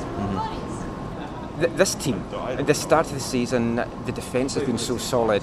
Taking tonight out of it because it was a makeshift backline, but the ability to keep that backline together, the first 7 games, you missed one, but then the rest it was all 7. What has that meant to this team, getting that continuity, getting that chemistry going with this defence? I think it's important. I think it's one of those things where you have the luxury. Obviously, the forwards are scoring, the midfielders are scoring, and you're off to a good start. But sometimes you can get a little careless when you're scoring so many goals. But I don't think that's been the case at all. I think we've been so focused on getting clean sheets and not giving up chances and not giving up goals that we take pride in that. And so when we have, for the most part, Jordan, Eddie, Walker, and myself back there, and we're there, the continuity, like you said, we take pride. Like, all right, this is our back line. Like, this is when people say goals against average, this is us. So we take pride in that. So we've been fortunate so far that we've all been healthy. Obviously tonight was a little bit of a rotation with the lineup, but it's been a good start, and we hope to keep it going. Yeah. Just quickly looking at your career, you won an MLS Cup, you've been at a World Cup. What ranks more important for you? Like, what gave you the biggest pleasure? Was it lifting the MLS Cup with Toronto, being at that World Cup? I know they're 2 different things. It was a special moment when I got called onto the final 23-man roster for the World Cup. It really was, because it's something when you're a kid. Growing up, I first started watching soccer at the international level. I didn't necessarily watch it with the club teams. It wasn't as big back then. A lot of folk here has been the same. Yeah. So, growing up, Brazil was always my favorite team. Brazilian Ronaldo, watching, Rivaldo, Cafu. That was my team. I loved to watch. And so getting called up and being on that 23-man roster, it was a special feeling. But when I didn't actually get to play, it was very hurtful. That was a lot of pain that I felt, not being able to go in. So MLS Cup, I feel like I worked so hard for throughout my career and have been so close on numerous occasions. When finally the MLS Cup was reached for myself, that was the greatest feeling for sure in my career. That's fantastic. How did you get into podcasting with Jordan? Just out of curiosity. Yeah, we were doing a little bit of podcasting. I had Beta Time last year, which was a pretty big hit. A lot of fans in LA just call me Beta Time now, which Jordan dubbed when we were here in Vancouver together. So we started Beta Time. It was going well last year, and I've kind of transitioned with Jordan with the podcast just because we want to do longer segments and interviews. So the Beta Time was 5 minutes, real quick video. The podcast, we can talk for 30, 40 minutes and really go into detail. So who knows? It might be a career after soccer. Obviously, both of us are loving playing right now, but it's fun on the side. That's great. Yeah. Good luck. Thank you for your time today. Appreciate and good luck it. the rest of the season. Thank you. Cheers, Good seeing you. Take care. Thanks.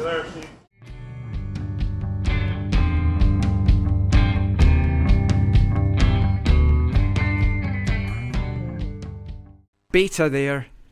I enjoyed catching up with him, and you might. It was a great interview. I loved it. You might listen to that and think, hey, he's a bit arrogant talking about what he's worth in this league and how he is as a player. And I'll admit, I probably didn't value Beta as much when he was here as what I actually think of him now that he's gone. But that's because, like I said, that was the old MLS where fullbacks weren't valued. Yeah. And I remember we did talk to Robbo about that. Yeah. And he said that, if I pay him that much, I can't pay anybody else anything, so I have to let him go. Now, obviously, a rich team like TFC is going to be able to afford him because they can stretch out money somewhere else and bring in somebody cheaper, maybe somewhere else, and pay him under the table. I don't know what they do there. I mean, that's the thing. We're always talking that it's hard to justify spending money in MLS in defenders. So, I mean, why does this league not value defenders? We saw it with teams trying to sign, like Toronto tried to sign centre-back DP. It was vetoed. We barely got Demerit through as a DP. Yeah. No. Demerit was not a DP, and the league would not allow him to be a DP. Oh, that's right. Like Kendall Waston was a DP in basically name only, really. It's just the way that he could have had any DP with that squad. But as Beta said, if you value winning, you should value players like him and value defenders.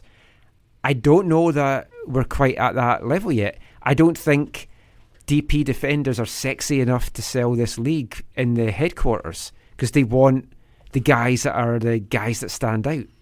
Yeah, but again, the thing about Beta, though, is that he is so he's so much more than a defender, right? Yeah, he is. I mean, he's got this personality. He's got this podcast now with Jordan. So you feel that they're going to go into media afterwards and continue to help grow the league. But on the pitch, he's an offensive threat, right? Oh, yeah. Well, you saw the assist he got here.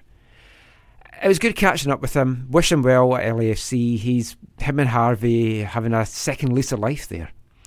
And we'll be talking about the weekend in MLS West after this. Hi, I'm Carl Valentine. You're listening to the AFTN podcast. Little mommy's boy, he wasn't very old. Though he was very small, he did what he was told. Jimmy, Jimmy, Jimmy, Jimmy, oh, Jimmy, Jimmy. Poor little Jimmy wouldn't let go. He'd stay awake at night, lying in his bed. No one ever listened to a single word he said. Jimmy, Jimmy,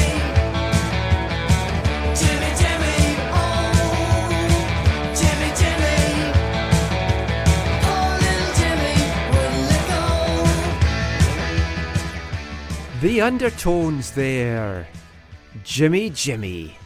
This was another band that I just learned today that I thought folk in Canada would know, but apparently they didn't really seem to have any hits in Canada. They're Irish legends, big favourite of the late great DJ John Peel. That was their third single, released 40 years ago yesterday on April 20th, 1979, in the UK of course. The B-side to that was Mars Bars, which we use as our theme for 30 Seconds to Mars. Single got to number 60 in the UK charts from their debut album, The Undertones. Lead singer Fergal Sharkey left in 1983 and the band split up and then reformed in 2009. There's a couple of football connections. When they reformed, they played a gig before Celtic played Arsenal in the Champions League in 2009, and the 7-inch single for their song My Perfect Cousin mentions Subbuteo and has a great Subbuteo cover as well, so you should check that out. But the reason we are playing that, of course, is to continue our 40th anniversary celebrations of the 1979 NASL Soccer Bowl win. Shakedown 1979. Cool kids never have a time. Wonder if we'll get sick of hearing this song by the time September comes around. We'll find out. In popular culture 40 years ago today, Manhattan was still a big film in the box office. Woody Allen. Tales of the Unexpected was a big show in the UK. Here, there's a lot of shows came out. It's really hard to find what shows were released at what time. I've got lots of shows that came out in 1979, and I find it hard to find out what was on what specific weeks. The thing is, in I don't know what it was like in '79, but ever since I can remember, most shows either start in September and they go for a full year until May. There's very few shows that start at different parts of the year. You'll get like a mini series, but I don't think you'll get very many shows. Well, that's changed now. Now, especially with streaming. 79. But back in 79, you had some big things like Dukes of Hazzard was on, and Benson. It's a comedy show, started in 1979. Lots of other stuff as well. Music-wise, there was a new number one song in Canada. I was a Canadian icon that was number one, Anne Murray. She spent 1 week at the top this week with her single I Just Fall in Love Again, which I listened to today and was pretty dreadful. Also a new number one in the US, the disco hit Knock on Wood by Amy Stewart, a song which didn't get to number one in Canada until May 5th and only reached number 6 in the UK. And in the UK charts this week were still dominated by Art Garfunkel's Bright Eyes from the film Watership Down. But we're not here to talk about that. We're here to talk about the Whitecaps playing Portland Timbers in the first Cascadian Derby of 1979. On April 20th, it was played. 2-1 Whitecaps win. Interesting game, this one. Trevor Weimark put the Whitecaps in the lead in the 11th minute. had a chance to make them 2-up 10 minutes later, but missed a penalty. Portland then pulled it back before half-time, and then a controversial moment in the 76th minute that led to the winning goal. Was VAR involved? No, but VAR should have been involved. That was the thing. Kevin Hector crashed a shot off the bar or into the goal because the goalpost at the Old Empire had a bar at the front and a bar at the back in the goal. For stabilization. Yeah, in 1978, a ball had hit the bar at the back and came out and a goal wasn't given. Oh. And then replays showed it had gone in. Like 66. Yeah, well, that's just a complete farce. Don't get me started on that. But in this one, Hector, the ball went straight in, hit the crossbar at the back and came back out again. But this time, Weimark was on hand to tuck it in for the winning goal. Oh, gotcha. But replays again showed it had gone in initially. And the very next day, because there was so much of an outcry, they went and removed those bars forever from the goals at Empire. And that was 1979 this week.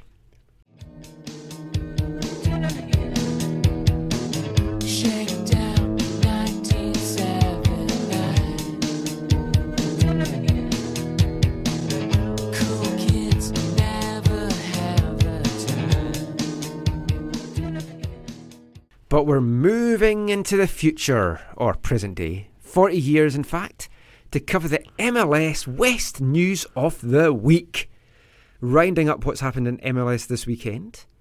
Now the Caps finished the weekend third bottom of the West, 5 points back off a playoff place. It's not that big a gap to close. I mean, things feel like we're so distant from the rest of the league, but we're 5 points out right I'm now. almost sure, I saw this before any of today's matches. Although I don't think any of today's matches were doing well. All the people that were not in all the teams not in the playoffs, we have the best goal differential. Because we haven't been blown out. We haven't been blown out by anybody. It's always been 1-goal losses. Interesting. Yeah. It was the oh no, we've come wearing the same thing weekend across the league. I couldn't figure out. I watched replays. Can't figure out who was what team. Honestly, I know, because what they had on the TV is they would have, like, say, Columbus, and they would have their name in dark blue, but then underneath them they had the light blue. Yeah. And then they had the other team in light blue, and underneath was the dark blue. And you're like, didn't make sense. What? My wife was not really paying any attention. She was reading a book, and I was watching the LAFC game today, and she looked up and she went, "You watching the Whitecaps game again?" I was like, "No, this is a different game." And she's like, "Why are they wearing the same strip?" I was like, "Exactly. Let's get you on the show." It was for a good cause. Yeah, I was going to say let's talk about the other side of it, because I agree with you in principle, but at least it was for a good cause, right? Well, was it? Well, do you want that much plastic in your oceans? Okay, it's for a and good kill cause, everything. But how much actual attention does it draw to it? Is it not just a bullshit marketing gimmick? It's got you talking. It's got you talking about how annoyed I am. Cue up angry bastard. But I'm sure if I'm not mistaken, all the money, some of the proceeds are going to the ocean funds. Am I mistaken on that? I don't know. I thought I heard some kind of release about the strips when they did that. I don't know. It's the same guys that do that commercial on TV, and they sell this bracelet made of plastic from the oceans, and all their money goes to the cleanup. I know Adidas has been doing this for a number of years with a bunch of their clubs around the world, right? So, I think there's some kind of connection to... Yeah. Teams should be playing, though, in their proper colours. I didn't like that every team played in the same colour combination. It's like, have a bit of variety. And the kits were bland as hell. Couldn't they colour the kits even if they were recycled? Yeah, they could do whatever they wanted with them. And other countries have done stuff as well with it.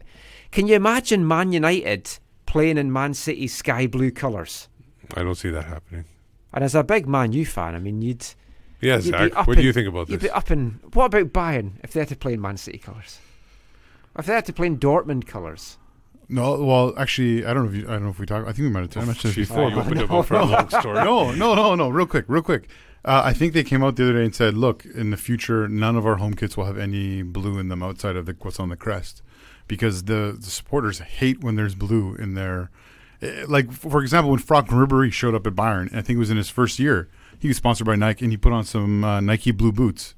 And the Sud Curva, told him never... They expressly let him know, never wear blue boots again, and he never has. Oh, interesting. I guess like Celtic and Rangers, they're not going to want to wear green and blue kits as well. Let's get to the action, though. Good Friday, saw 3 matches featuring Western Conference teams, and it was a fairly good Friday for the Whitecaps in terms of results from the teams that you have to feel we're going to be chasing down for a playoff place. RSL went to Cincinnati though, and it was a strange performance. They won 3-0. Cincinnati were pretty dominant in the match up until RSL scored, and then it just all went to shit for Cincinnati. Richie didn't get any support at all. No. RSL hit them with 2 goals in the closing minutes of the first half, then a Rusnik penalty just before the hour mark gave him a double and kind of wrapped up the win, making it back-to-back wins for RSL now after they had gone 4 games on a losing streak. For Cincinnati, though, that's 4 games in a row now without a goal from open play. And after the good start, a lot of which all kind of have been the buzz of being new, they're struggling a little bit. And you kind of feel that this is already a big test for Alan Koch just in the early going. You thought it would be, but they're still in the playoff spots just now. When do they get the new stadium again? Is it this year or is it next year? I think it's next year. Is a whole year there? Yeah. I thought it was less. Think but so. I think it's a little bit more even than a year. I thought they were going to get that new stadium bump at some point this year. Oh, hopefully. Minnesota were another team involved in Friday night. That's wow, what a game that was. Burner for match. Yeah. I actually really enjoyed this, despite the fact that Toronto won. And for us, it was good that they won, though. Different jerseys, though, so maybe different times. Oh, that for may be you. why, yeah. 4-3 win for Toronto in the end. 4 lead changes. 3 players grabbing 2 goals each. Canadian super sub Jordan Hamilton being the match winner Happy with for him. 2 goals in 2-minute spell. And those were well taken goals. Yeah. I felt so bad for Boxall on that winner. The awkward bounce on the grass. Not just turf, you get horrible bounces. Well, or maybe you just misjudged it. Well, in headlines, I'll be talking a little bit about that grass. Yeah. It was good for us that TFC won, and Pozuelo again looked impressive, especially in the first half. 2 goals and an assist on the night. You just yearn for us to find someone like that to be able to bring here. Like but he's essentially a shot creator. He can create his own shot. He doesn't need anybody else setting him up. And he's a difference maker. And he can set people up, and he can create his own shots. Friday finished off with LA Galaxy. Made a little bit of hard work in the end in getting past who had been the previously undefeated Houston Dynamo. It was 2-1 in the end. 88th minute winner from the head of Diego Polenta. Zlatan earned another penalty. Defenders, I don't know if he's in their head just because of who he is, but they're doing stupid things. They're making challenges and putting arms on him and doing all this stuff that's giving him the opportunity to go down. Yeah. And it makes how Daniil handled him, especially in that first half, all the more impressive And when you see what these other guys are doing. And he only scored because he got away from Daniil. Yeah. He was lucky to get the penalty in the end. It wasn't his best taken penalty, but I mean, you need a guy that can earn penalties. And it looked like it was a penalty this time, but it was another stupid challenge by the defender. Yeah, it was a penalty. Yeah. There was only one winless team now left in MLS, and that's Colorado Rapids. My tips to be the dark horses, maybe not quite working out. They went down to a heavy 4-1 loss in Chicago, and they looked bad. They finished with 10 men. Jack Price got sent off late on. I thought it was 9. Was it 9? No, that's not that was a Toronto game. That was a Toronto game, sorry. Oh, yeah. Minnesota finished with 9 men. I forgot about that. The only bright spot, really, for Colorado was Kai Kamara got his 5th goal of the season. Equalising header. Yep. Good for Tied him. it up. Stayed that way for a big chunk of the match as well. He's got 5 goals, whereas our whole attack or our whole team's got 6. I don't think that fact would be lost on Kai Kamara. I'm sure it would. Well, if somebody can remind him that his defense has allowed a lot more goals than the Whitecaps have. I'm sure we'll have some banter that's not lost with him on Kai Kamara when he's here.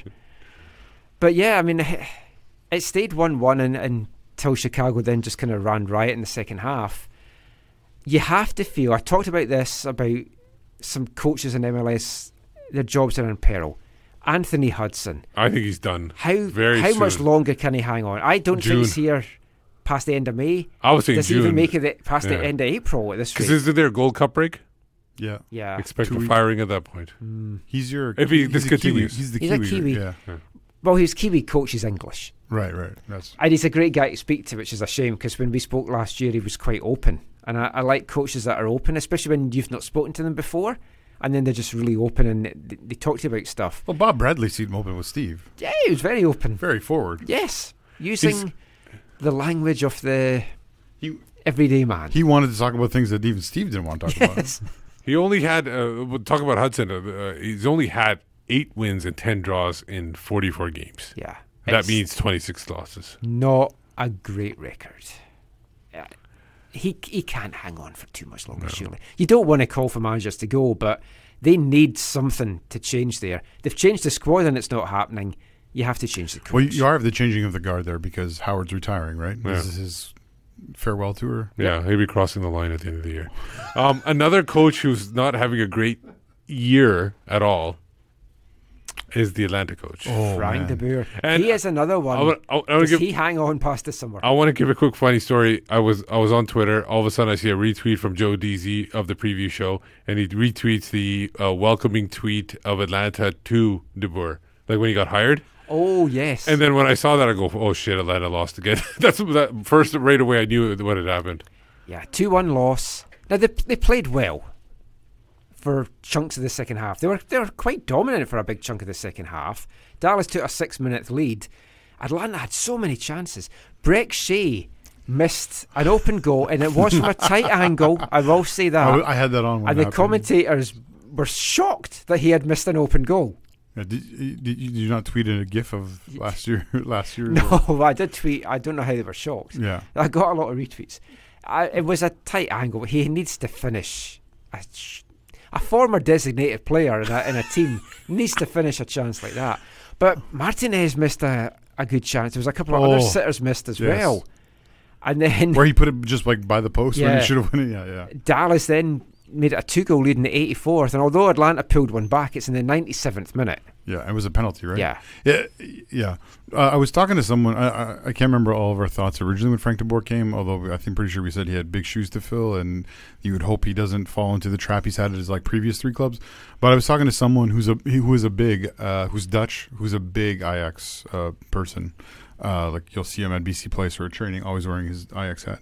And he just said, I have no time for Frank de Boer. Just his personality is so negative and so non-relational, basically, that even though he has been a part of great things in the history of Ajax and to a lesser degree the Dutch national team, that he is not a player who's known for maybe how he can work with I think people / players, right? As a man manager. Well, LAFC lost to their former assistant coach. Yeah, and obviously, and then the game we're going to talk about, Portland defeated their former coach. Yep.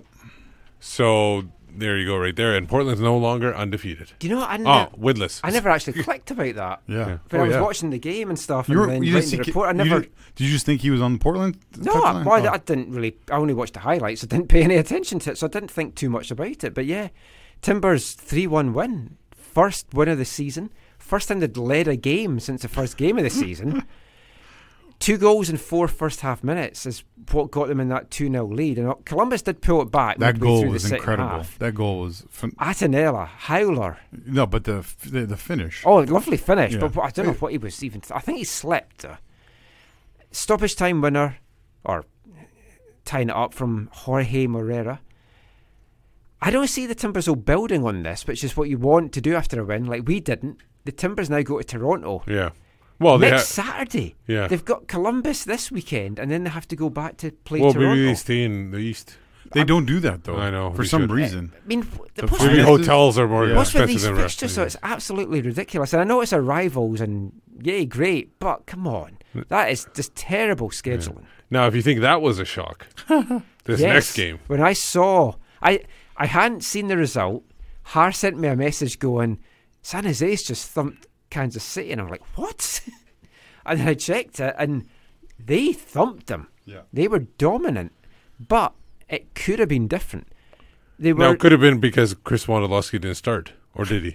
No, I can't remember. I don't think he did. Didn't get in the score sheet either. He's never going to break this record. San Jose were 2 goals up in 12 minutes. Danny Houston, 2 good goals. You think, okay, they're going to be coasting. But KC missed a penalty when they were 2-0 down. Namath right over the bar. Could that have been a difference maker? Well, of course. Would that have allowed them to get back in? Well, yeah. But we all know 2-0 is the most dangerous lead in the league. Turning the pressure up. Not a great night for them. They also lost Matt Beasler to injury. Lovely third goal, though, by the Quakes. Shea Salinas. Shea now. Yeah. Shea now. But the last thing we need is San Jose starting to find their feet and look good. Yeah, they won't. I don't know. This is just one of those things. They've had 3 good performances now in a row and a couple of wins. It depends on if they prefer to be 2-0 up or 4-0 down. Yeah. I prefer it to be 4-0 down. Now the match of the week, as promised. Yes. Or kind of advertised. It was the result of the week for me. LAFC 4, Seattle Flounders 1. It was a joy watching LA in this one for a couple of reasons. They played some lovely football, but also they hammered Seattle. Yeah. Mark Anthony Kay, a hat trick of assists. Only his first the first and third were real. So the second one, I think, was one of those MLS second assist things. Yeah, he got it though. But the one on the first goal, beautiful pass. 2 more goals from Carlos Vela. 9 now for the season for him.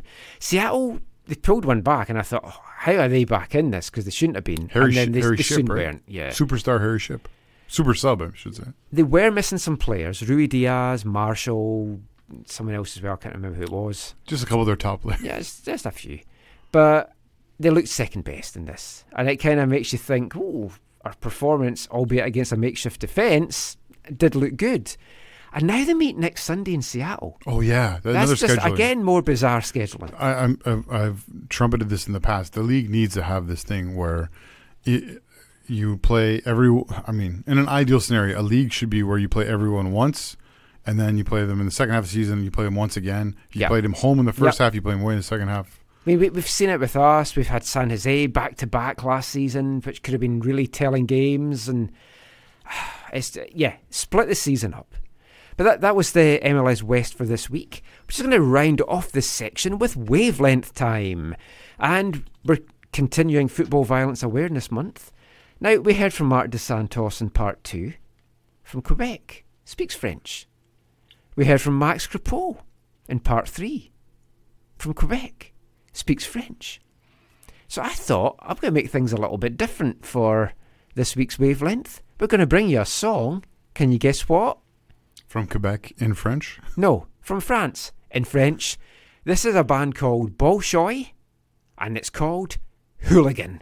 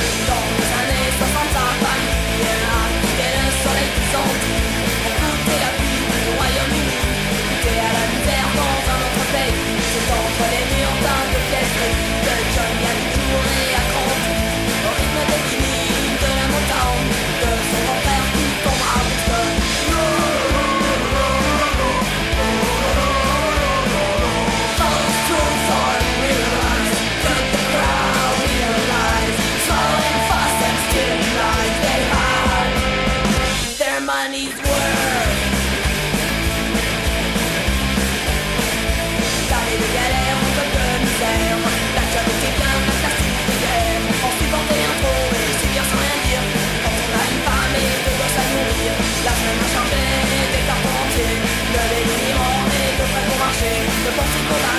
des hameurs, ça vit dans les tribunes en couleur des hameurs.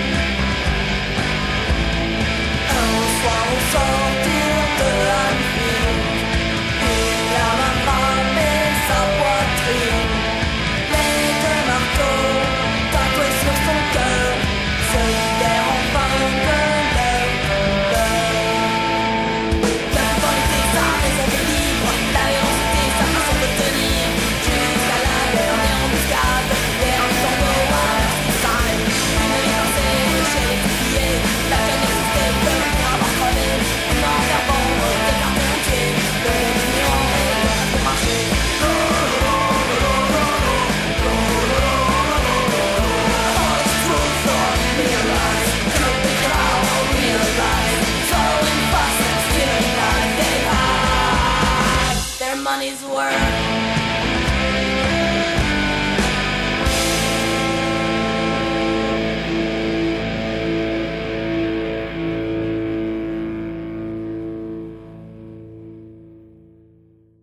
Bolshoi there with a song called Hooligan, about the death of a West Ham hooligan, stabbed to death up in Liverpool. But we'll be back in part 5. Hi, I'm Mark Anthony Kay, and you're listening to the AFTN radio show.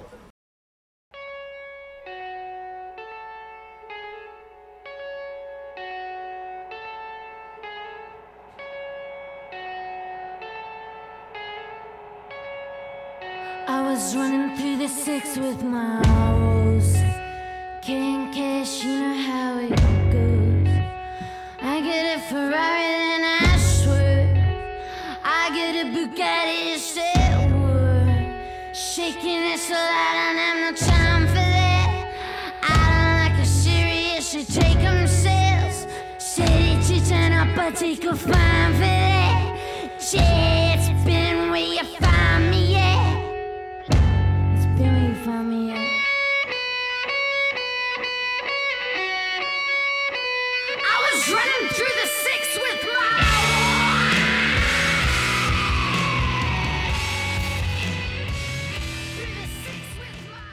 Welcome back to the AFTN Soccer Show on CITR Radio 101.9 FM. I liked that song. It wasn't one of my selections. Tell us what it was, Steve. It was Know Yourself by a Canadian group called Dilly Dally. That was really good. I want to check out more of that. We'll be wrapping up soon because I want to get up early for my cheap eggs. So that How means early? What time? You got to be there at 10? 7. 7? What opens at 7? Walmart. Superstore, Walmart opens at 8 or 7. It's a holiday Monday, isn't it? Or just that? Yeah, just you for- might want to check the hours. But there's lots of Scottish people in Vancouver. I have to get there early not, ahead of them. Not that many. Colin Miller, me and him will be at the front, banging on the door going, "Where's our cheap lint bunnies?"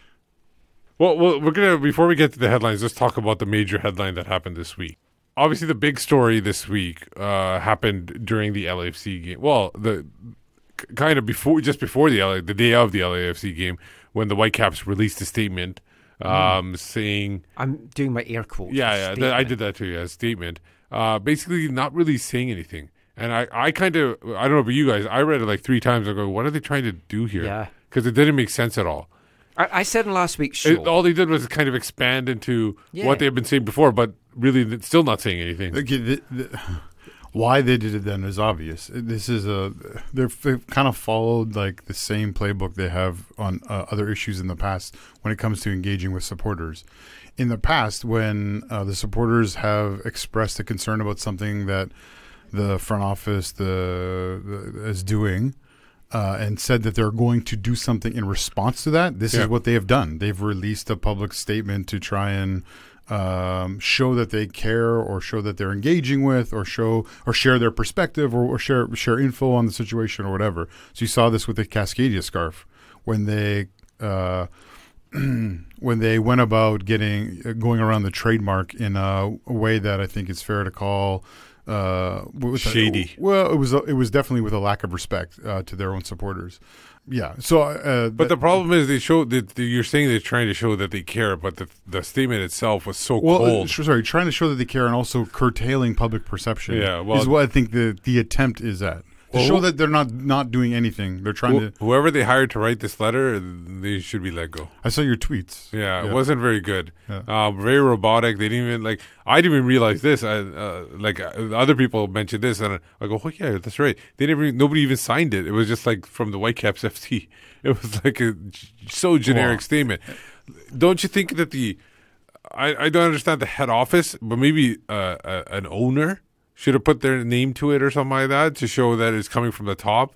They don't mention that there's going to be changes going on. They'll just say we're going to hire somebody and we'll see what they say about changes. No, that's not good enough. The lack of signing looked awful. Yeah, it did. A lot of people were not happy with that. That was just a bad thing to put out as a perception, like that you don't care because nobody's willing to put a name to it. Okay, so a couple of things. One, if you're Bobby, I don't think you can have your name on that because you've been named in these things. Yeah. Or You've been alleged. You've been alleged. His name has been brought up in the articles. Yes. Is that fair to say? Yeah. So I can understand why that, but it also fits with how they've in the past done things in terms of like let's protect people by saying it's the whole, right? Yeah. So they released Martin Rennie. It wasn't me as an individual who did it. It was the football committee who did it, right? Who chose to do it.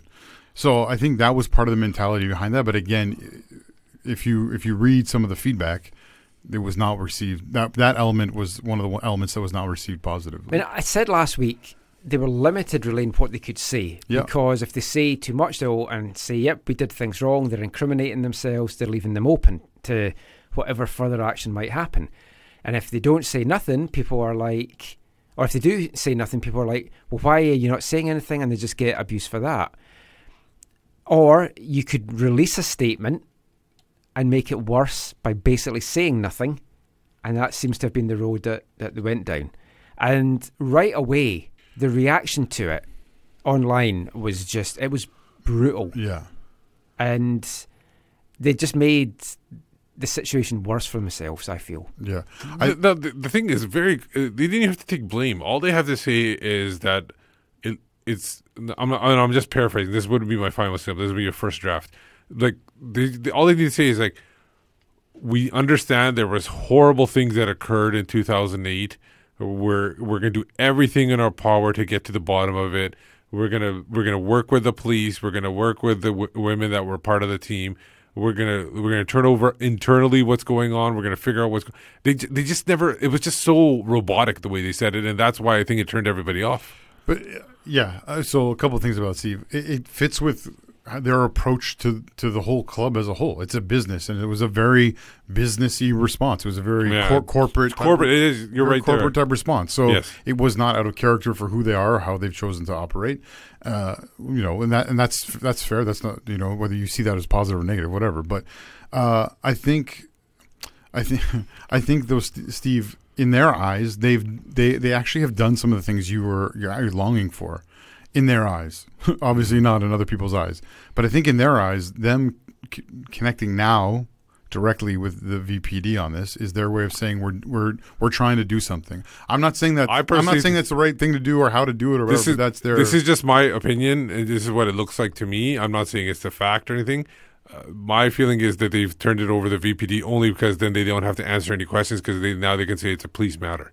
This is a good discussion you guys are having, and this is a discussion I've heard of friends and people who care about football in Vancouver and Canada talk about, because this is part of it. Is some people are very much like when you hear elements of this, you become very enraged and very passionate, and you want something to happen. You think some change needs to happen right now, and it should be at the top of everyone's priority.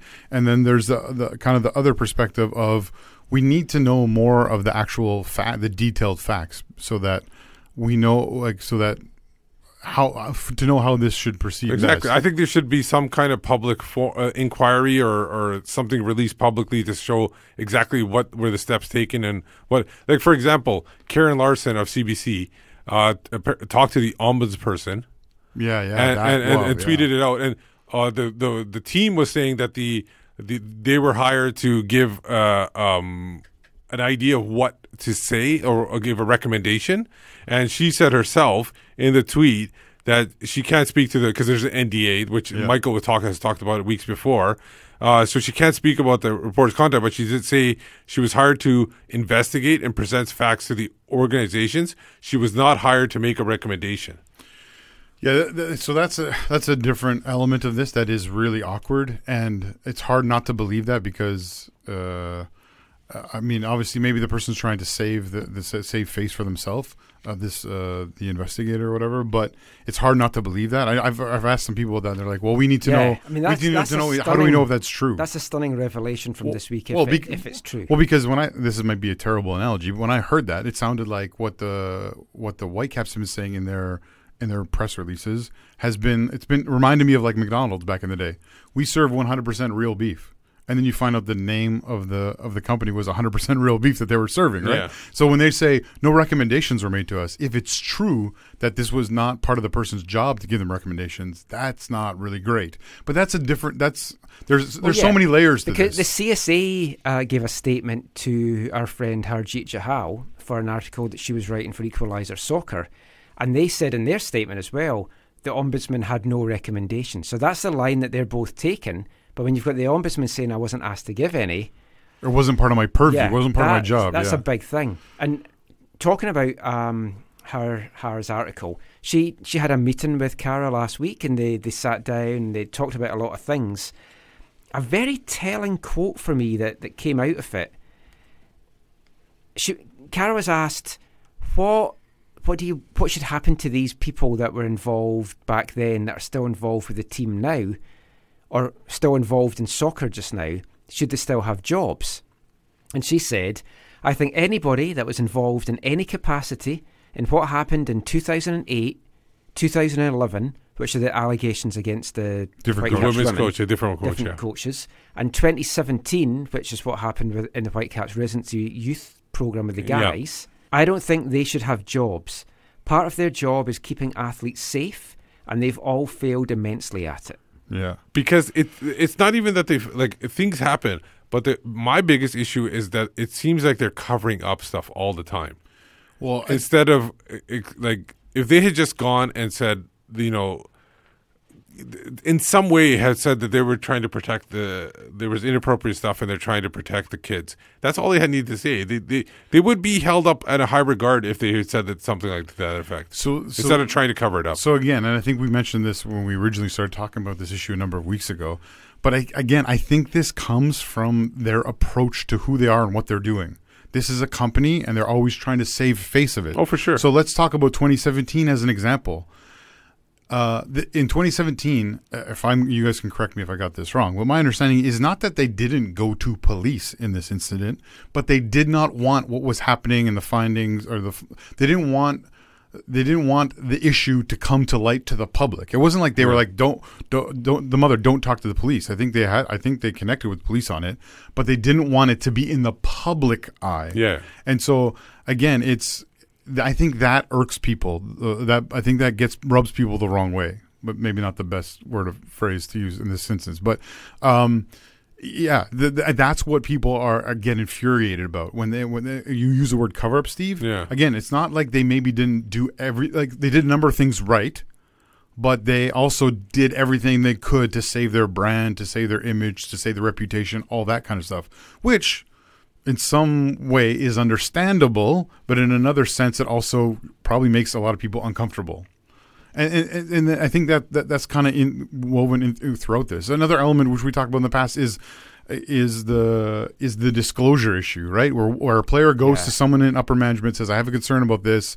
Please don't mention these names, and those names allegedly are mentioned. You can't that broken trust is a huge issue, whether it's around these kind of issues or other issues. You can't have broken trust like that in any kind of organization. And then that person who obviously it was Kyra's teammate that was one of the people that was exposed to the coach that they made a complaint, and that person I think it was mentioned in the interview they basically quit the team because they couldn't handle the harassment that was happening after everything came to light. Yeah.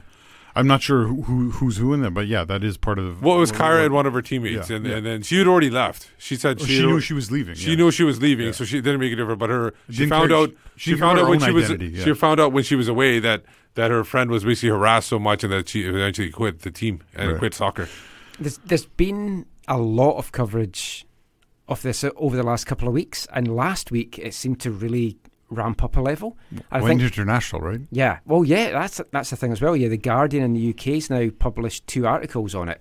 2 very, very critical of the Whitecaps. It's actually the Guardian US. It was the Guardian through the US or something like that. It's the Guardian US guy that wrote it, but it's on the actual Guardian UK website. So, I mean, it's got a lot of attention. And with the Women's World Cup coming up, you have to feel that if this hasn't been sorted out by then, questions will start to get asked to officials that's over there. And I know some people have mentioned this, and maybe we have also in the past, but one of the interesting, and obviously there's people still heavily involved in the game that were a part of that team. Yeah. Right? Christine Sinclair was here for like part of that coach's reign. And you have to also mention Victor Montagliani, who was head of BC Soccer and I believe head of the youth teams for Canadian soccer as well at that time. So, I mean, he was involved. And Stephen Moore, is it? I don't know. The current CSA president. Not Miller? Stephen Miller. Stephen. Yeah, Stephen Reed. Stephen Reed, that's it. Stephen Reed, the current CSA president, was involved, I think, with BC Soccer at that time as well. So, I mean, these people have been involved. A lot of the coverage of this week got kind of amplified by the supporters' walkout at the game at LAFC. So, a lot of discussion about this online. Tweet we got from Brookwood FC asked us, was it successful to do it? Or do we feel that something else should have been done? And will this now become a continual act? Not necessarily walking out, but protesting amongst the supporters about this. No, I think it was successful because it brought it to light on the mainstream media. I don't know if the mainstream media would have talked too much about it. It didn't get mentioned by TSN on the actual obviously game. We knew it wouldn't. TSN Radio did. Yeah. And they didn't have to because there's no video there or picture. That was Pete Shad, right? Yeah, Pete Shad mentioned it. But Pete Shad, remember, he works for BC Soccer now as well. And he, I think, has played a role in making sure that they're dealing with this. They're sharing their thoughts and perspective on this. Can I ask you one thing? There was a talk on the Twitter, too, about him not getting his license pulled for being a coach. Why can't you get your license pulled for being a coach? If you're a doctor and you do a horrible job, you can get your medical license pulled. A lawyer can get disbarred. So why can't a coach get his license pulled? That doesn't make sense. That's one of the issues, and that's one of the issues for these. That's one of what this all came forward, right? Is because these players were dumbfounded by the fact that he was still coaching. But I guess it's a mutual consent thing. It's the NDA supposedly that surrounds all this. But they can also argue it's a qualification. So if you get a degree and you do something, your degree doesn't get pulled. Yeah, and another thing is the Coastal FC has right now escaped a little bit of this thing because I think in the same article was mentioned by Kara that the people that running Coastal FC were at the Caps at the same time. Yeah, and they, if they didn't know exactly what happened, they definitely heard scuttlebutt about what happened, and they should have known what was going on. Or definitely read Kara's Q&A with Jack Reddy, Equalizer. and Jack Reddy, the former coach there, said in his statement that he mentioned it to the people that were hiring him. That didn't you hear this about what happened to him at the Whitecaps? So there is. They're probably gonna find their time in the light too about what happened there. I think will have significant ramifications. Yeah. But I think there's a couple of things. One, I think what happened at the game on Wednesday from the supporters, I think was successful, and I think they feel successful. It was successful because all they want is to support these players. And to see the truth come to light, and for the change that the players want, that's what they long for. And so I think this was a step. My concern is this, because I'm a little bit torn in all this. In one sense, it's kind of like you need to allow time for like all this to play out. Yeah. Now it feels uncomfortable to allow like whatever. If finding out, is there anything legal? If it wasn't legal, still, what else should be done? Like, continue to corroborate these things or whatever. Like, I don't understand that process. I'm no expert on any of that, but I think in part that takes some time, and so I think there's a lot of impatience around that, and I think that's understandable. On the other side, you have people who want to. I think last Wednesday was the beginning of raising the temperature on this, or raising the profile of this. And so in terms of, I think the question asked is, will this be ongoing? I think that there's going to be a desire to, like, that was like the starting point, and it will, I don't know how quickly, but will escalate as time goes on, especially if something is not seen to be done. But I think what everyone longs for is like what really happened. Yeah, because the whole mob mentality can be a little bit much. Like, it's good for the bringing light to things, but can also be a little bit. People just want blood. Like they hear elements of things, and they just they just need something to make them feel better about the situation. Which isn't necessarily bad in of itself, but I think with the social media mob mentality is a little bit scary. I think in our for world, sure, a little bit, but I think weird. I think most importantly, the people that need to know what happened are the women that were involved in that, because they're very much in the dark of what happened. Totally, and it's important for them to find out what happened. Also, it's important so these things don't happen. Well, obviously, it's hard to stop things from happening because you can see that it happens all the time. It seems like, but to stop, to kind of give, like she mentioned in the interview that she said that it's instead of these organizations investigating themselves, having a third party, like you got a human rights tribunal, right? For human rights and everything, and a Better Business Bureau. So why not have a third party to investigate like abuse that's happening inside sports organizations, because it happens a lot. And just to clarify your statement there, Steve, you mean a different kind of third party, right? A third party where it's like maybe the organizations pay for it out of their budget, and that third party reports to, like, people can go to them, and then they report to the police if something happened, and then there's nobody in the organization that's involved in it at all. Right, and I think that's partly what clarity people want, because in one sense that's what was supposed to sort of happen with this original investigation in 2008. But people question the fact that the Whitecaps were paying for this with Canada Soccer, whatever. So but I think what people want, Steve, is a little bit more clarity on what are the best practices and what does, because the Whitecaps keep saying that we have the best policies, we have the whatever, but I think some people want more clarity on what that looks like. The problem is with me with this is if this happened 3 times over a period of 11 years.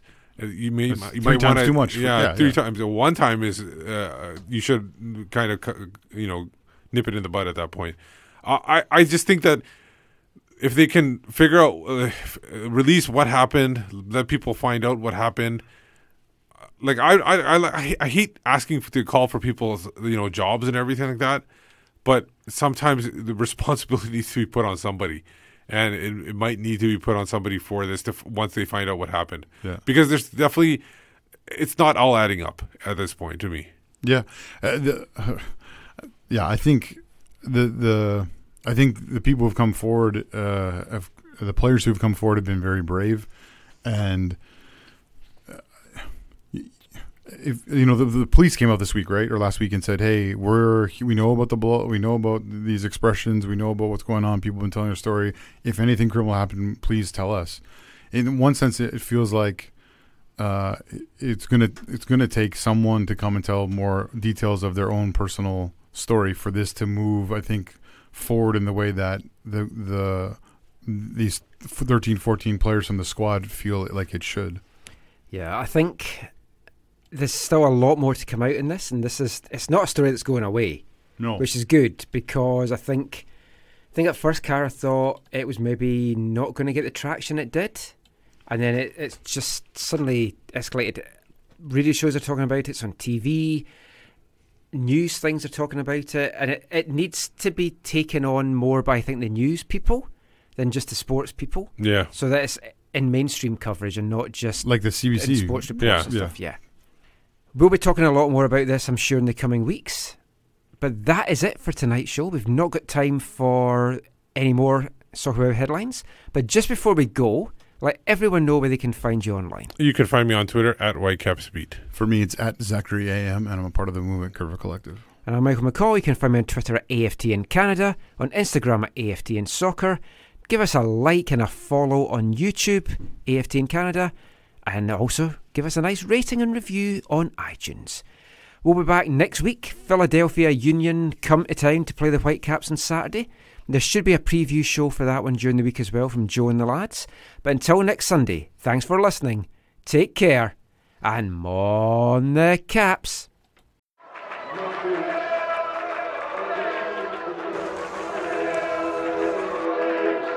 Going to your first match is an experience you never forget. The atmosphere of what's going on around the pitch looks beautiful, and you always look and go, wow, I'd love to play here one day. If you get the bug, it's going to stay with you for life.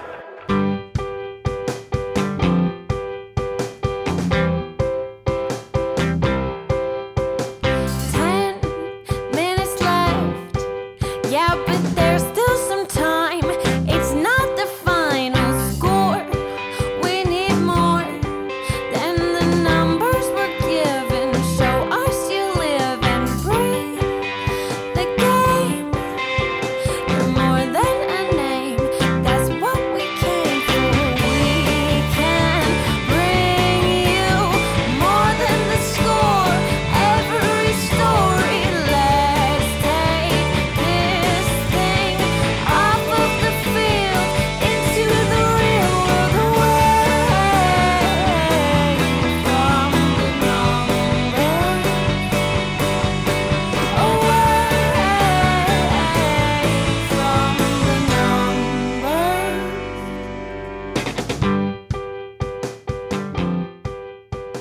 AFTN.